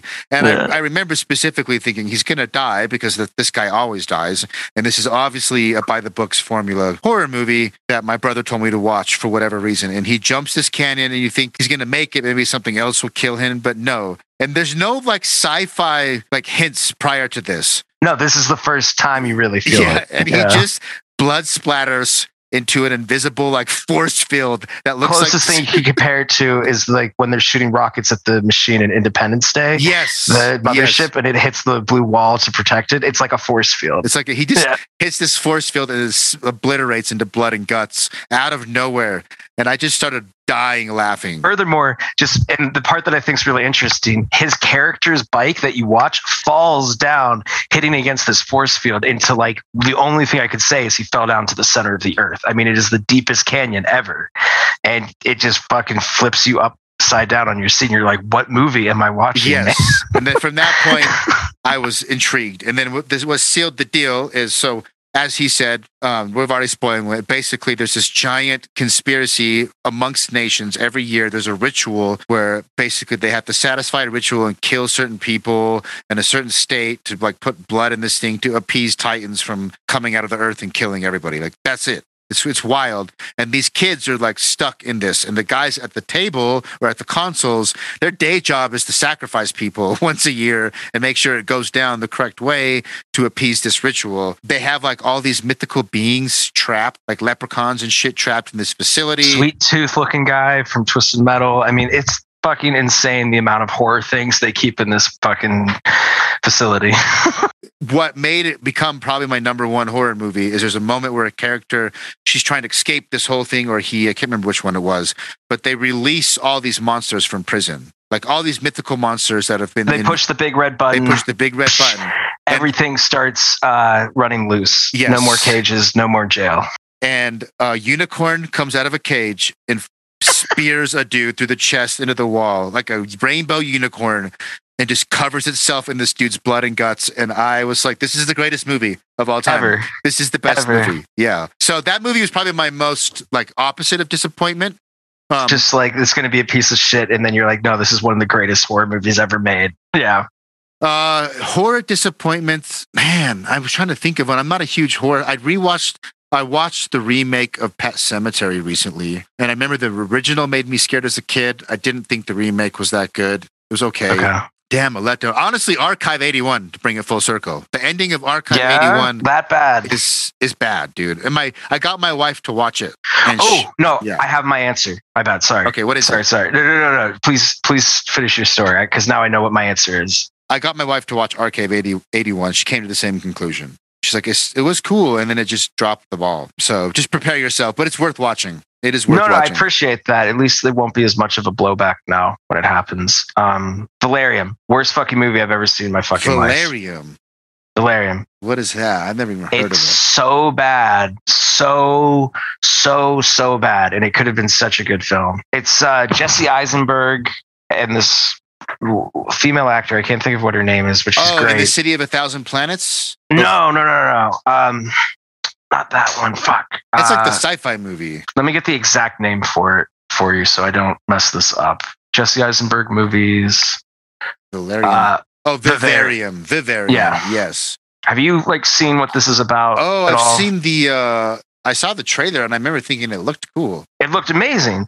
So I'm not even going to talk about what the movie was about, but it's so disturbing and uncomfortable and just poorly presented that by the time the movie was over, I actually went on Twitter and tried to find the director Lorcan Finnegan and just tear him apart online. It's the first time I've ever done that with social media because I was I can't get that 2 hours out of my life, and the images I saw in that film disturbed me so much that it took me 2 or 3 days to even forget that it existed. But it was just, that feeling when you're I can't get that point in my life back ever again. And I literally just wasted 2 hours of my existence of humanity. And one day I'll be an old man and I'll think about that moment and regret the hell out of it. That movie gave me that feeling in spades. The trailer looks hardcore. It was great, dude. The whole buildup in the first part of the movie was great. And then it just became this really disturbing look at humanity. And I was just this isn't even entertaining or informative. These are all things that feel it was just dark with no purpose. So there's no. I feel you could have shit on money and flushed it down the toilet, and it would have been a better use of it than it was for the production of that film.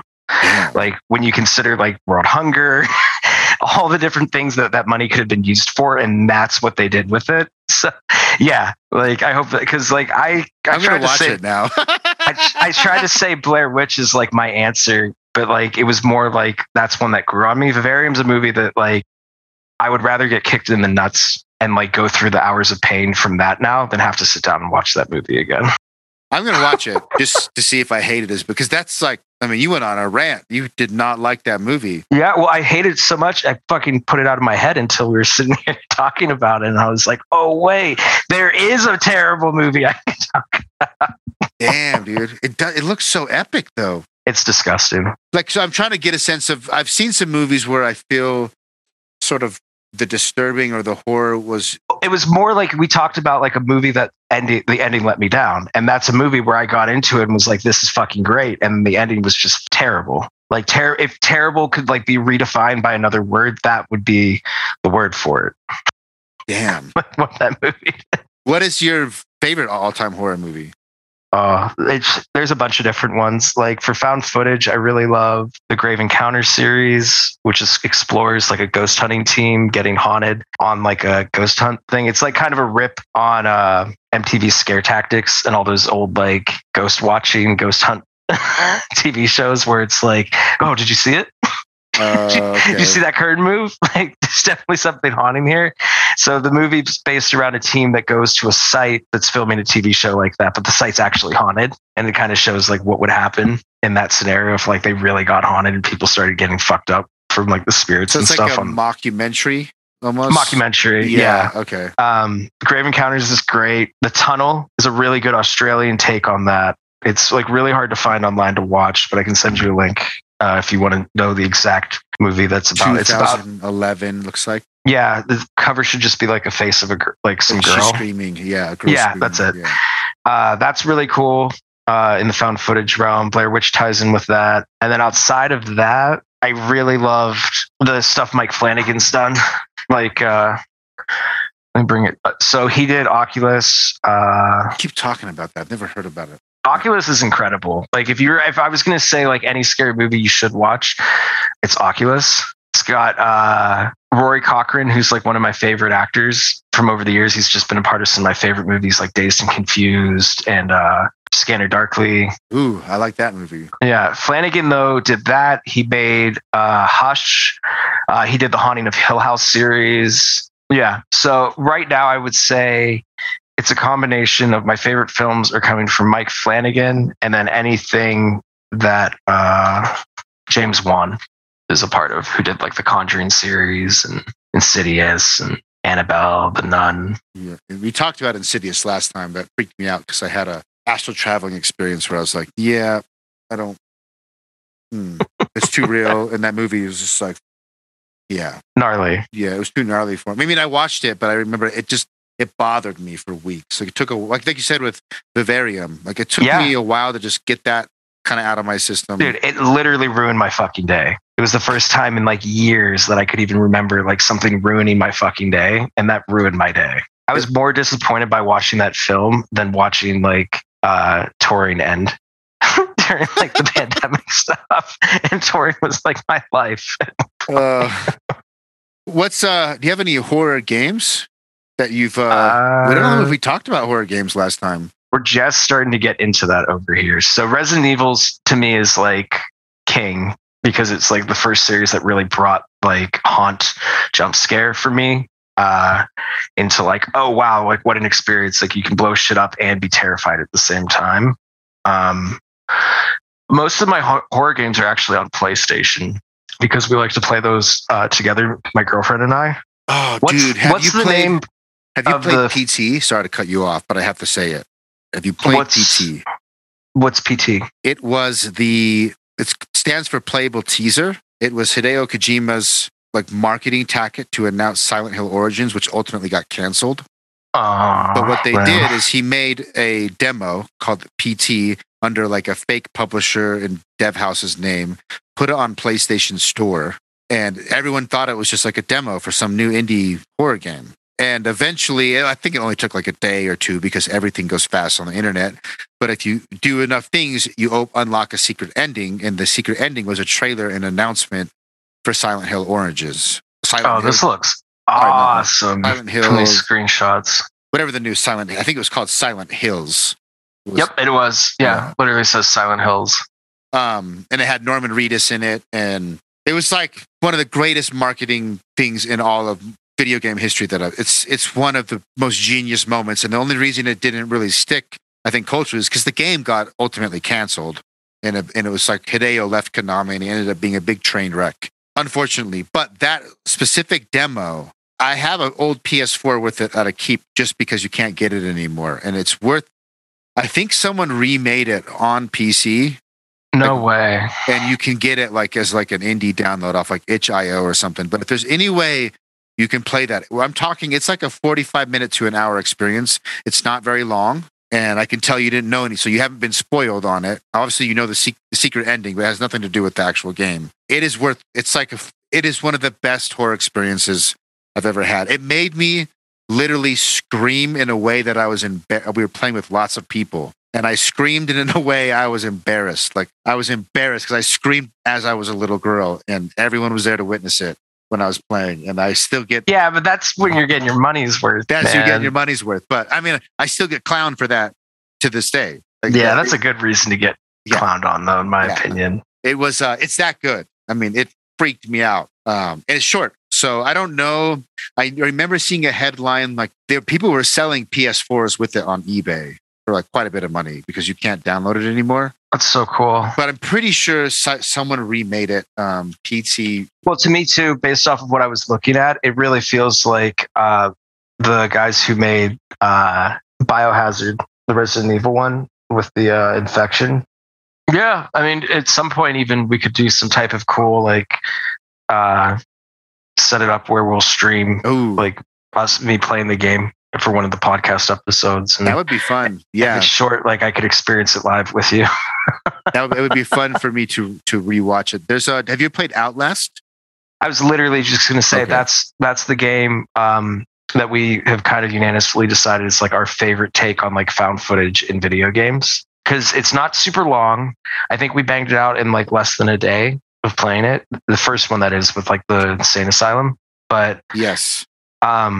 I love that the game was based around hiding and running and not around like, oh, I got this weapon so I can fight this guy off. Like it really felt like one of the best horror experiences I've ever had, movie or game, just because there was such limited violence from me to defend myself, and I had to base it purely around just like studying everything and taking everything in and literally creeping up to the hallway to peek my head around the corner. And it's not terrifying as far as some games go. I think like I haven't played The Evil Within, but The Evil Within just looks absolutely gnarly.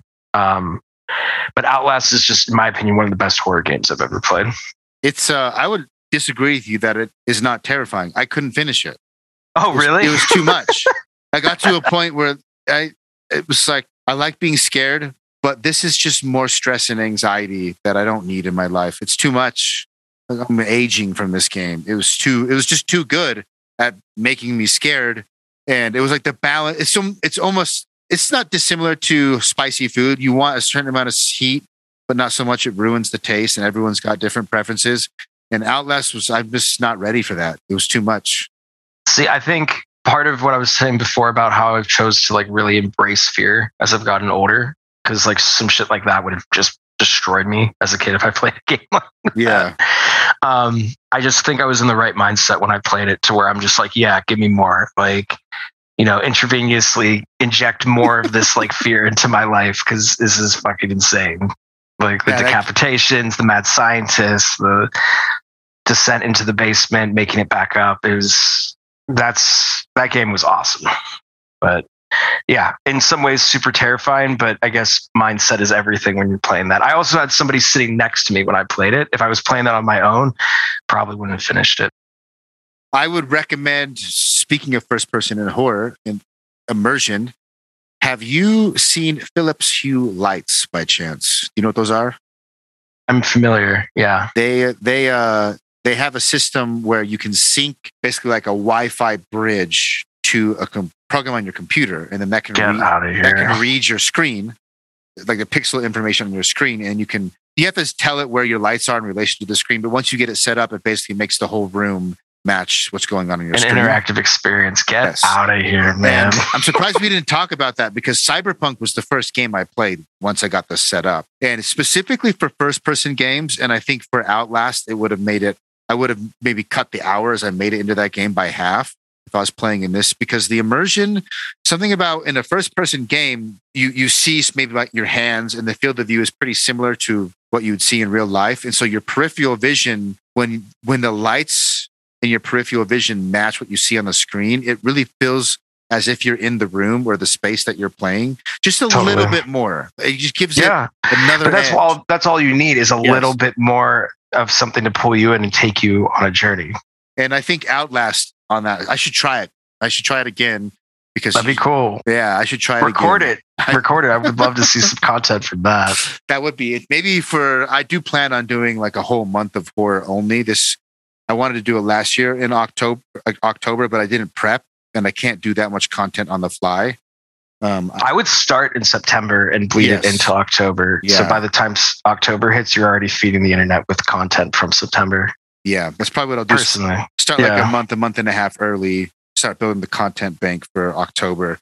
I'll probably redo Outlast. That I didn't even make it that far. I think I made it 3 hours. It was too much. I mean, we beat it in 8, so you got over halfway through. Yeah. Okay. Yeah. Did you play Outlast 2? I played the demo of it, and that's what made us get the first one. We have the second one waiting to play it on the other system, but we just rotate through things weird here. We'll like pick it up to play it, and then we won't. And then randomly it's going to be a snowstorm one day. And then we'll turn on the PlayStation like, oh yeah, time to play this game, because we have nothing to do for the next 12 hours. The demo for it was insane though, because if I remember correctly, it drops you into like a cornfield type of thing. And it was very like backwoods. Yeah. Being hunted down by like, the best term I could use is like hillbillies. Like Hills Have Eyes type. Yeah, scenario. very Hills Have Eyes. Yeah. Do you have a VR headset? I do. I'm using the Rift right now. Have you? I haven't done this yet because I have a Quest 2, and I know that I believe, use my Quest as a peripheral and still play games on my PC and have it work like a Rift. But Resident Evil 7, my brother says in VR is worth it. I bet. Because it had us on the edge of our seat, and that was just us playing it from console to TV. So I couldn't even imagine that game with like the headset on, with the jump scares and everything. They also have Resident Evil 4 that just came out with like a VR mod or official sort of VR version. I've heard is good. I need to try some more VR stuff. Have you done Half-Life Alyx? That's the one everybody talks about. It's kind of become like the new standard of what they want out of games. Yeah, I haven't played it personally yet, though. I've been on like a huge outdoor kick, just to clarify. The pandemic did a number on me. Son of a bitch. I'm trying to stay inside and look at a screen. God damn it. So I'm dedicating a lot of my time to like painting, woodworking. And then the reason I'm doing it though is because I'm so burned out on the screen that I'm not enjoying myself as much as I used to. So I'm like forcing myself to do other things. So when I go and sit back down at the computer, it feels more like a reward. Yeah. Than it does just like my day to day. But I've also been working from home for 10 years now. At some point, like I got to do stuff like this or else the thing that I love most is just going to feel like monotonous, which I can't have that with gaming because gaming is like my favorite thing to do. Oh man. I remember being surprised at how many similarities we had last time. And I continue to be surprised this time. I think I am right around 10 years as well. I'm at 8 or 9. It's a hustle though. Like you have to really find ways to take care of yourself when you're not like going to an office every day. And that's why I got into jiu-jitsu. I mean, that's what. Yeah, no, but that's a great example. That is a great example of putting something new into your life to get you away from like the day to day of just like, yeah, let's go see what Twitter's talking about now. Let's go read shit on Facebook. Let's watch another YouTube video. It's bad when you feel like you've watched all the recommended videos on the channel. That's when you know you've been sitting at the computer for too long. Yeah, I've had a few binges like that where you start getting repeat recommendations. Like, what? I've hit the bottom. I hit the bottom of the barrel on this subject. What do I do now? Yeah. Yeah, that's a pretty deep session right there. Wow, I was going to ask you something just barely. I had a question for you. Oh, yeah, hit me. So aside from Half-Life Alyx, because I've talked about it with plenty of other people, but I still need to play it, so I don't want to dive in on that right now. But do you have anything in the VR realm that just like blew you away to where you were like, this is why I bought the headset? So I have the Quest 2. So it's the selection is limited. Like it's all in one system. They do have Resident Evil 4, which I played a little bit, but I haven't played enough, I think, to give a solid answer. There was one random experience. I mean, it's very shallow. I don't think it's very strong, but it was one of my first interactive VR experiences was called First Contact. And I don't know if it's, I'm sure if it's on the store for Quest, it's on the Rift. I would be surprised if it's not the case. I have 2. So there's this one, First Contact. It's like this short little experience where you meet a little AI robot that looks like Wall-E and it awakes and you have dude, this is the same one I played. This is incredible. Yeah, it's awesome. It absolutely, like, I felt like this was even better than the Rick and Morty experience for what they were trying to sell the Rick and Morty VR experience to be. Yeah, I haven't played Rick and Morty. I just know that First Contact one, I was really it was surprised. Cool, but it wasn't as good as the First Contact one, even though it was only a short little like interaction thing, like the equivalent like of an old like Windows 95 game. Yeah. First Contact was really good. And then there's this is PSVR only, but not Playroom, that's the demo on PS. Astro's, you can I think play it in non-VR now. I think it's been ported, but it's Astro something. This little white robot. It's Sony's semi-new mascot. Astro VR game. What is it? I've definitely seen this. Yeah. Astrobot Rescue Mission. It's on PS4.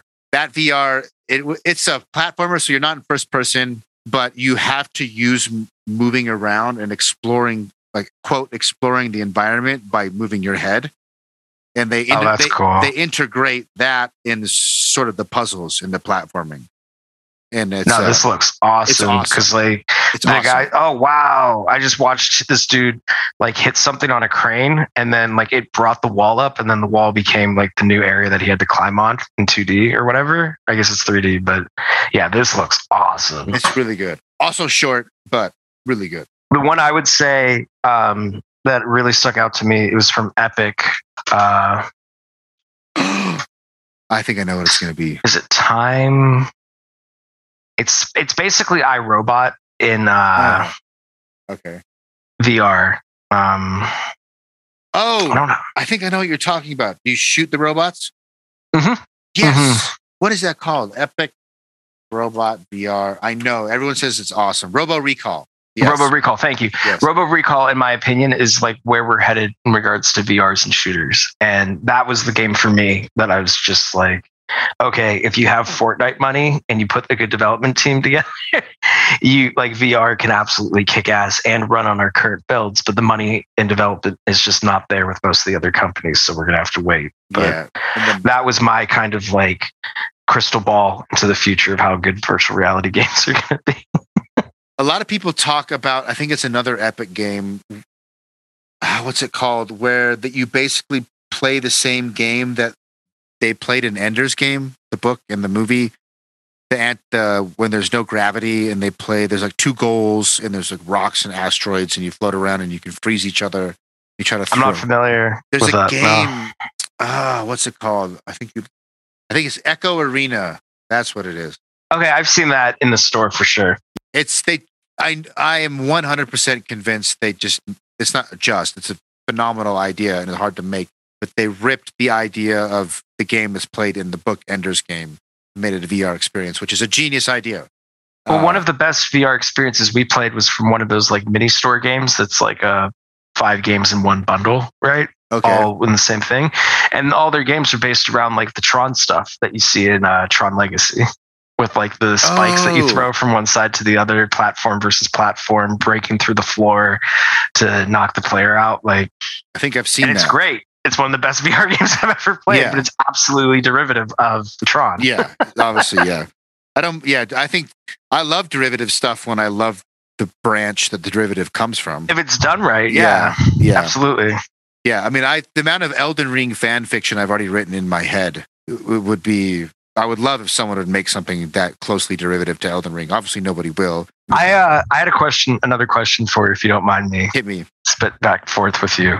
Last time we talked, our main focus of what we talked about was the Last of Us series. Oh, yes. In regards to any game that we like went back and forth on. Have you got any updates on what's going on with the TV series with HBO? No, other than Pedro Pascal was cast. Yeah, that's it. That's all I know. Yeah, and then the girl was cast too. I remember thinking the girl looked closer than I like Pedro. He's great as the Mandalorian. Yes, I just in my head, Josh Brolin should have been cast. So for Joel, definitely. I think he'd be a better Joel. Yeah, that's a pretty solid Bella. choice. Yes, so I like Bella Ramsey. She's the badass girl in Game of Thrones, like the young queen girl in the north. Yeah, who gets crushed by the mutated giant. Yes. And she pokes it in the eye as her last breath. It's fucking badass. Yeah, she's one of my favorite characters from the whole series. And Pedro's awesome. And look, I could be wrong. I haven't seen the Batman yet, or the Battison Batman. Apparently Robert Pattinson's pretty damn good as Batman. My wife hated it. Everyone else told me it was awesome. Like, there's been a few people I thought were going to be bad, and they ended up being good. So I could be wrong. I thought Ben Affleck was going to suck as Batman. I didn't mind him. So at this point, it's just Batman's been redone so many times that I kind of have to just take it for what it is. Where for me, Christopher Nolan was like the last Batman that I like wasn't expecting to enjoy, like his universe with Bale and Ledger and Hardy. So now I just have to watch it. Like, I can't trust anybody's opinion because there's just too many fucking Batman films. You've got George Clooney, Val Kilmer, Michael Caine. Not Michael Caine. What's Michael the guy? Keaton. Thank you, Michael Keaton as Batman. I know I'm forgetting some of the other guys too, but Adam West was like the old. Thank you. One. Yeah, Adam West. Yeah. There's been a lot of Batmans for sure. Spider-Man's getting there too. Spider-Man, that's the thing. Like, Tom Holland's probably like the last Spider-Man that I'll genuinely enjoy. And then from there on out, it's like, okay, let's see if we can commit to another Spider-Man. Okay, let's see if we can commit to believing this is another Batman. To your point, I haven't seen the Batman. I'm just not. Not excited. I'm like, yeah, okay, I'll see it whenever. My wife, so are you gonna go see it in theaters? Well, no, I'll see it when it's conveniently like on HBO one night, and I feel like it. I'll watch it. That's kind of the vibe here. The last movie I went to theaters and was like, I'm glad I saw that in theaters was Mad Max Fury Road. Ooh, that was a good one. Damn, that was a good one. That had me on like the edge of my seat, being like, "What the fuck did you see Dune in theaters?" No, I haven't seen Dune yet, though. How dare you? How dare you? Dude. I mean, did you read the books or the book, the first one? No. I didn't even know like that was like going to be a thing until my buddy who's obsessed with it was staying with us, and he couldn't stop talking about it. My girlfriend saw the movie and said it was phenomenal. It's just one of those things where, like, if everybody tells me to go and see it, like, I probably am not going to watch it. And then eventually at some point when, like, I have a free day, I'm going to put it on and be blown away and then go online and talk about how good Dune is. And everybody's like, okay, boomer, like, way to catch up with us. But, like, yeah, that's just how I am with things like that. That was one in particular that I was, like, day one. It was not theater. I actually watched it at home because they launched that at home. But I had this awesome setup with, like I said, with the lights. For real. Room, and I have these nice speakers. So me and my wife booted it up day one on HBO Max, and you weren't disappointed. I was not disappointed, but I also did read the books. And the reason why I asked, did your girlfriend? She liked it. Did she read the book, or did she see it version? No, that was her introduction to the series, and she still liked it. Oh, she thought it was phenomenal. Interesting. Most of the people that have told me they didn't like it felt hadn't read the books, and my theory was there's a lot of world and lore building that is technically in the movie, but you won't really know what it is unless you read the books. It's very hard to put all of those things together from what the movie tells you, even contextually. You have to be really paying attention and be really sharp. But visually, it's stunning. It's stunning. Right? It's the best cinematography ever. So that's I would wonder, to argue with that, how many people would say that about Dune, who are the same people who went and saw Prometheus at IMAX and thought that was a piece of shit. People who didn't like Prometheus?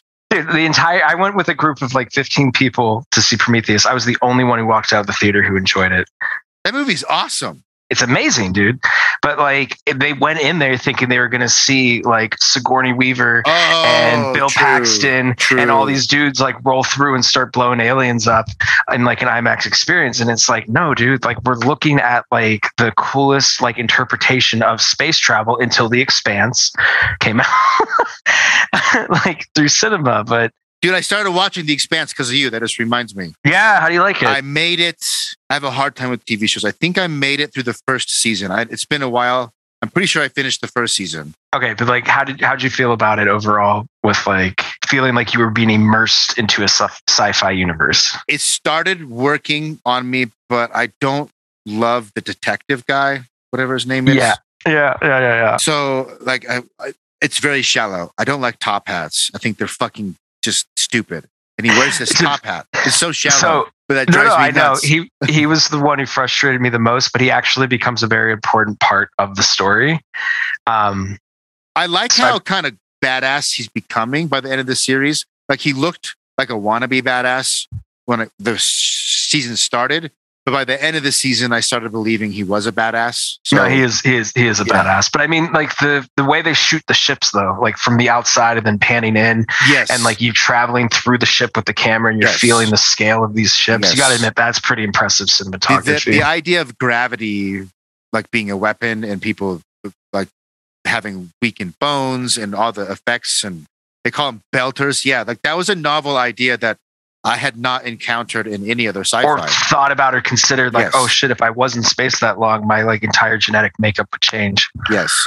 There was a guy on Rogan, an astronaut, one of the guys that was on the space station. And I believe at the time he was on Rogan, he had spent the most time in space. I'm pretty sure that's probably been broken by now. This was an old episode. But at the time, he had spent the most time in consecutive days in space. And he was claiming that your body would eventually literally eat all your bones and use it for other things because it makes a decision like, you're not putting pressure on me. I'm not having to use this structure. It's worthless. And I'm maintaining it with calories and life support. When really I need other things because my environment has changed. And that they would have to use these special machines that use like bands because there's no gravity to put loads on their body and weight lift. And, so crazy. And they would still come back with like muscle mass loss and bone density loss. And he was saying, I think eventually you probably die before you could turn into like a literal balloon. I think your body would stop working. But in theory, they would eventually just all get eaten away.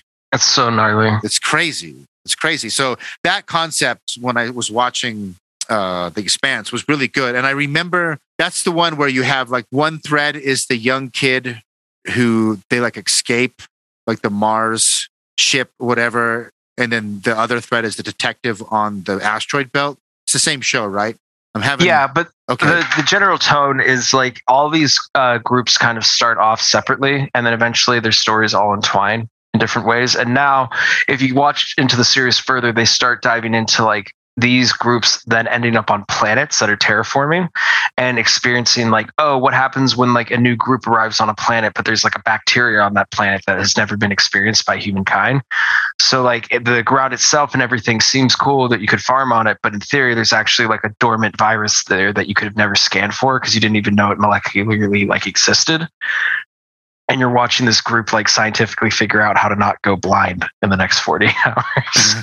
I like that. Yeah, it does seem grounded in the sense of the problems they're solving in the show are not saving the universe from Sith Empire, evil druid space ninjas. For sure. But that's the other thing that's so cool about the difference is like they're building the universe that eventually will lead to a point where everybody's so dialed in with space that the Sith can do their thing. Because like the Sith aren't worried about bacteria because everybody's explored pretty much everything you can in Star Wars. You got to build up to that. Yeah. Yeah. The Expanse is absolutely like day one training of like, hey, these are things you should consider before going to space. Yeah. I need to watch it. I tried to get my wife into it. The probability of me finishing a show is if my wife also likes it, skyrockets.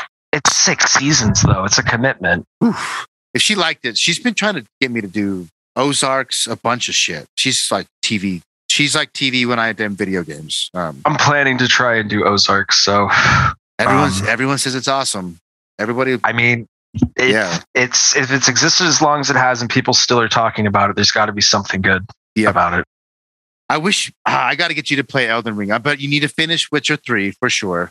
You really got to get to the last DLC, which is probably my favorite, Blood and Wine. There is, you are really close to my second favorite part of the entire game, which is the Bloody Baron quest, which if you're 12 hours in, it's a pretty early game. Have you done the Bloody Baron yet? I don't think so. Okay. You would know. It's widely, most Witcher 3 heads would say it's the best quest in the game, the best writing. I just got to the point where I found the Griffin's Nest of the... Oh, okay. The guys basically like destroyed this Griffin's Nest, and then the whole town's like, "Boy, is the Griffin trying to kill us, bro?" And it's like, well, like you think like your town's like so far away from this nest that yet you all came out here with pitchforks and like fucked up this Griffin's home. Like y'all are idiots. Like that's the number one theme I've learned from Witcher is like Witcher's super dialed in.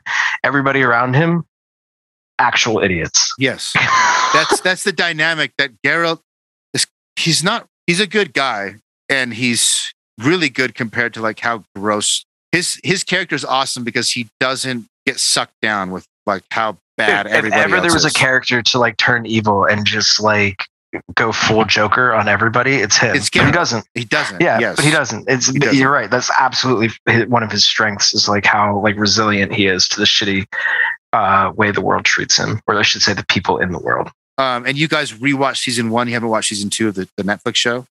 No, I wanted to play the game a little bit more and then get into the show. Season 2 still ends prior to where the game starts. Really? Yes. Okay. They basically, so in the game, the titles in the Wild Hunt is like the main antagonist, and the Wild Hunt shows up for like a split second in a vision at the end of season 2. It's just like kind of hinted at, and I don't know how closely they're going to follow the game in the books versus the show. So the chronology might not be, but from my understanding, there's still like a ways to go. The game starts pretty late. Like Ciri is an adult. You're trying to find her. You haven't seen her for a long time. She's gone through her training. There's flashbacks of her training. And season 2 does have things that Witcher 3 has flashbacks of though. So the question to you would be like, do you want to experience those moments first as flashbacks in the game, or do you want to experience those moments as the show? I think the hardest thing for me is more, my girlfriend is like a full-time nurse now, and 12-hour shifts. Sometimes they're night shifts, sometimes they're day shifts. And there's a lot of stuff that we watch separately, but the stuff we do watch together, it's like sacred. Yes. And we can't like watch it without one another. So if I have to wait to watch season 2, I'm going to play the game. And then once I can watch season 2, I'm going to watch season 2. Yeah. Do that. Don't break the sacred. I understand this. Some shows are sacred. There's a few of those. It's the shared experience you get with your partner, where it's not that you're just watching something together, but like you're taking that story and it becomes a part of your relationship. It's like one of my favorite things about being in a relationship is getting to like experience art together. It's like the coolest. Yeah, we watched Game of Thrones together. It was fun. Yeah, Super amazing. Fun. Yeah, amazing. And then you rewatch it 3 or 4 times, and you start quoting things together. And like we ended up naming our cat after Arya, nice, because of how much our connection is to Thrones. So, did you like season 2 though? That's what I wanted to ask though about The Witcher. It was better. So I basically loved season 1, even though I felt serious weaknesses. I loved The Witcher so much, and enough of it was right that it was all fine by me. What was confusing was the time jumps in season 1. They were done a little weird, even for me with the game knowledge and skimming through 1 and 2 boards and skimming through what the books were about and reading synopsises. I dove into the world of The Witcher after I beat the game, sort of appeased that taste. I was pretty familiar with the source material, and I was confused in season 1 most of the times. Well, I watched it through one time and barely understood what I was watching. Yes. Like I enjoyed it, but I was so confused with the jumps. She watched it 3 times, and then the 4th time watched it with me. And then she was able to sit there and kind of explain the timeline I was experiencing. And when I saw it from her perspective, I was like, oh, this is phenomenal. Yes. Like in regards to like all the ways Geralt's interacting with these people, but like stuff that you're seeing is currently happening versus stuff that happened 20 fucking years ago. Yes. They just didn't do a very good job of, like, if you're going to do those time jump things, I don't know what the art form is, but some movies seem to do it where you can follow and it makes sense. And that was a little weak. They did not do that for season 2, and I think it's better for it. They just focused on telling good stories. They do they have 2 or 3 arcs that are what you would call side quests, but they're very good at still moving the overarching arc while Geralt is essentially side questing. And so you get a little bit of what the open world game is like there's through the show. That's cool. Yeah. I would, if you would mind, I'd love to interject though why I think they lean so hard into the time jump. Okay, hit me. It's just a theory, but the whole idea of like The Witcher that I empathize for him is, aside from how people treat him, he has to live through all of this. Like he's going to age at a much different rate than other people. He'll experience reality from a much longer time frame. Where you're going. Yes. And so eventually all of his fights, all of his battles will all bleed together as one. Like they're all just stories from quests that happened, but it won't matter if it was a week ago, a month ago. It's all a part of this long, long sustained journey. And those time jumps to me kind of made me feel that in a way, to where it's like, in some ways, I don't realize what time it's happening, but at the same time, it's like, it doesn't matter, because all that matters right now is that he's been hired to go into this castle and basically break this curse on this girl that turns her into like a crazy flesh-eating, whatever. I mean, that shit was so crazy rewatching that scene where he's trying to capture that girl and keep her from hiding from the sun. And that's just an idea though. And a concept that maybe they were trying to lean towards, is just respecting that his journey is so long that time is almost irrelevant for someone like Geralt. That's a really good point. And as you were talking about it, it's, if I were the makers of season 1, that would definitely be my defense, because that is a part of Geralt's theme in The Witcher 3. Yeah, it is. Right? Yeah. Because it's part of what makes him so knowledgeable about medicine and like all these different creatures, and why he's an encyclopedia, because he's encountered them all before, because he's been alive for so long. He's been alive for fucking ever. Yes. And it's like, that's also goes back into what we were saying, which is so endearing about his character, is that he would be justified in just wrecking a lot of people. And not only has he been treated like shit, and he sees humans treat him like shit and then be way shittier themselves, and he still generally takes the higher path. It's been that way for hundreds and hundreds of years. He's had lifetimes of that. Since the mutation. And it's one thing they do a little bit better in Witcher season 2 is they sort of give you more background on how the Witchers work and why they're so badass, and what they actually go through, and what the culling process is like, and how brutal it really is. And they get more into that. Yeah, I can't wait to watch that. It's awesome. Yeah, it's awesome. And you see, I don't think my memory of season 1 is not super sharp, but I don't believe you see like multiple Witchers fighting on screen in season 1. but in season 2 you do, which is pretty cool. You see them like working together and using skills of potions and signs and like their collective knowledge of certain beasts and having to like, you do this, you do that, I'll do this. This is how we're going to take it down. It's fucking awesome. Well, I said this, I think the last time that we talked about this. Sorry, I just had a sandwich brought to me. So I'm like really excited about to eat. Because I'm good. I'm good to keep chatting if you're good to keep chatting. I can go forever. Yeah. Yeah. Because I figured if you have the fam out, we can kind of just dive in and then you can edit around to have it be a full podcast. Maybe we'll split it into two. Maybe we can split into two. Yeah. No, totally. This has just felt great getting to do such a deep dive on subject matter on this one, where the last one was more of an introduction. And this has felt more of like, cool, let's really like tackle a concept and a subject for 40 minutes. Like, it's been fun. That's my whole point. But what we were saying last time on the call is what really blew me away about the Witcher show was it was the first time I saw a video game to TV series that I felt was like properly presented in regards to like, yes, I'm watching a TV show, but occasionally when he's in a fight, he's using like his abilities to like knock people back with wind. But it's not overdone in terms of a cinematic effect. It looks like how it would look on my monitor when I'm playing the game. And like if I compare that to like the Resident Evil series, where it's like awesome movies in their own right, but I definitely don't feel like I'm experiencing the Resident Evil game when I'm watching the Resident Evil movies. I feel like they're two completely different visual experiences. I don't know. I'm a huge fan of what they're doing with the show, because I think it's not just a really cool show, but the fact that like the guy who's playing Geralt actually like played the game and was addicted to the game and is a total gamer and is like doing his best that he can do to basically pay respects to gaming at a time where gaming's being more like monetized and capitalized on than it ever has before.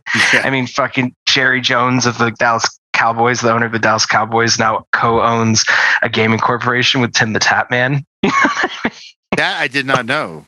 Complexity Gaming is owned by Jerry Jones, and they just brought Tim the Tap Man in as kind of like the face of Complexity. Do they have any games out? Is it the dev studio? No, I think it's like a competitor to like 100 Thieves and other like gaming. This almost looks like satire. Yeah. But like now, that's why you watch streams, because we love Tim the Tap Man at our house. Like he's one of our favorite Twitch guys, or now YouTube streamer guys. But he just did a whole stadium tour for all the AT&T stadiums, where he went and did live streams from the announcer's booth, and they had his stream up on the Jumbotron. And if he won a Warzone game, they'd have the fireworks and everything go off in the stadium. I mean, it's unbelievable the amount of money that's being thrown at gaming from every sector, man. Well, you're telling me, dude, I don't follow Twitch at all. Streaming. You're good. No, you're good. A guy streamed from the announcer booth, filled a stadium. At multiple stadiums. No. There weren't people there. They did it on like one of the off days where it was just the stadium was sitting there and there's nobody there. So they just brought him in to help like connect. And the stream was just... Like, playing Warzone. Why would they put it on the Jumbotron if no one's watching? Just for the fact that like they can, and they just can use the electricity, and they just don't give a shit. So it's like a marketing thing. Like like he's sitting in the announcer booth playing, facing us, and then when he does a 180, he can see himself on the Jumbotron in his replays. That's almost even worse than what I was thinking you were saying. Yeah, because you're picturing like he's sitting there and he's watching himself play on the Jumbotron live on like the biggest monitor ever. And I thought there was people in attendance. Like no people in attendance. It's probably like just like other associates and owners of the Dallas Cowboys, crew, staff, whatever. And he's just basically playing in like the owner's box or like the announcer's booth. And then they're also spending money on fireworks and shit when he like. Yeah.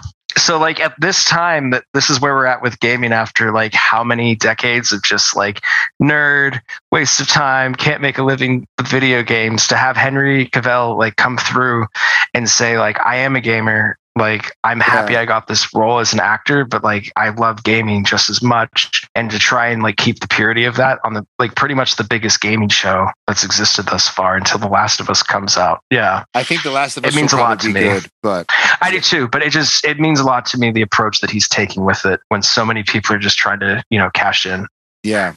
He definitely won me over. I wasn't a huge fan of Superman.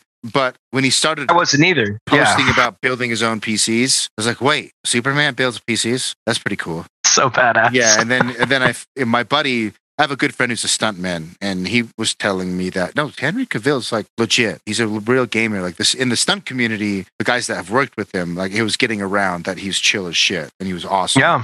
Like really into it. And then you learn about these other guys that are tied to like really big network TV shows, or like are athletes who like use their money to turn their basements into Dungeons and Dragons rooms. Yeah. To like bring their friends over with like custom made tables and custom made board pieces. And it's interesting because you have the one side of it where it's like the corporate world is trying so hard to just own gaming like it does everything else. But then you also see these people who are part of it, who are the faces of it, and you realize like they grew up with games just like we did.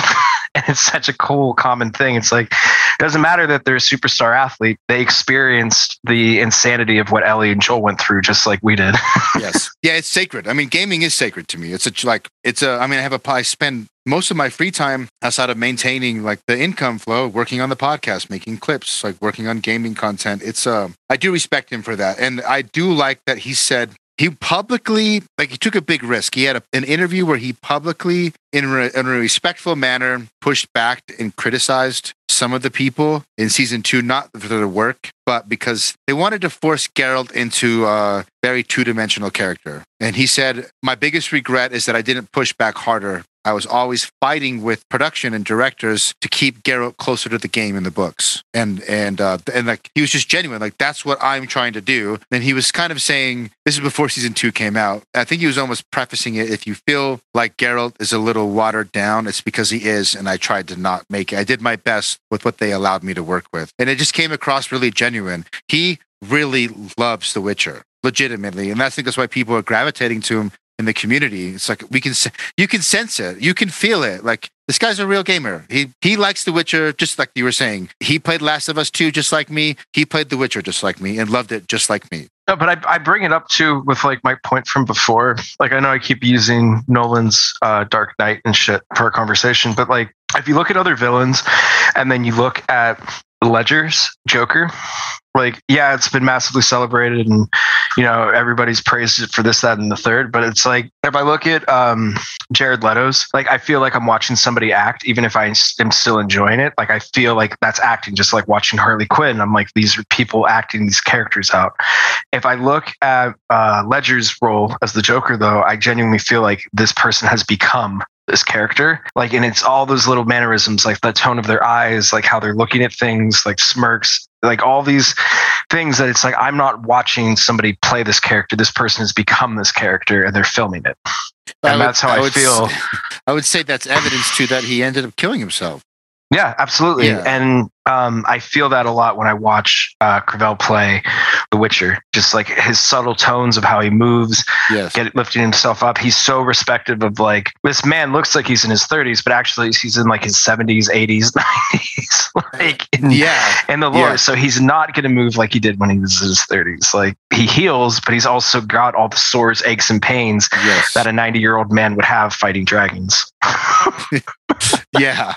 God, the Witcher lore is so cool. I could go. It's amazing. It's so cool.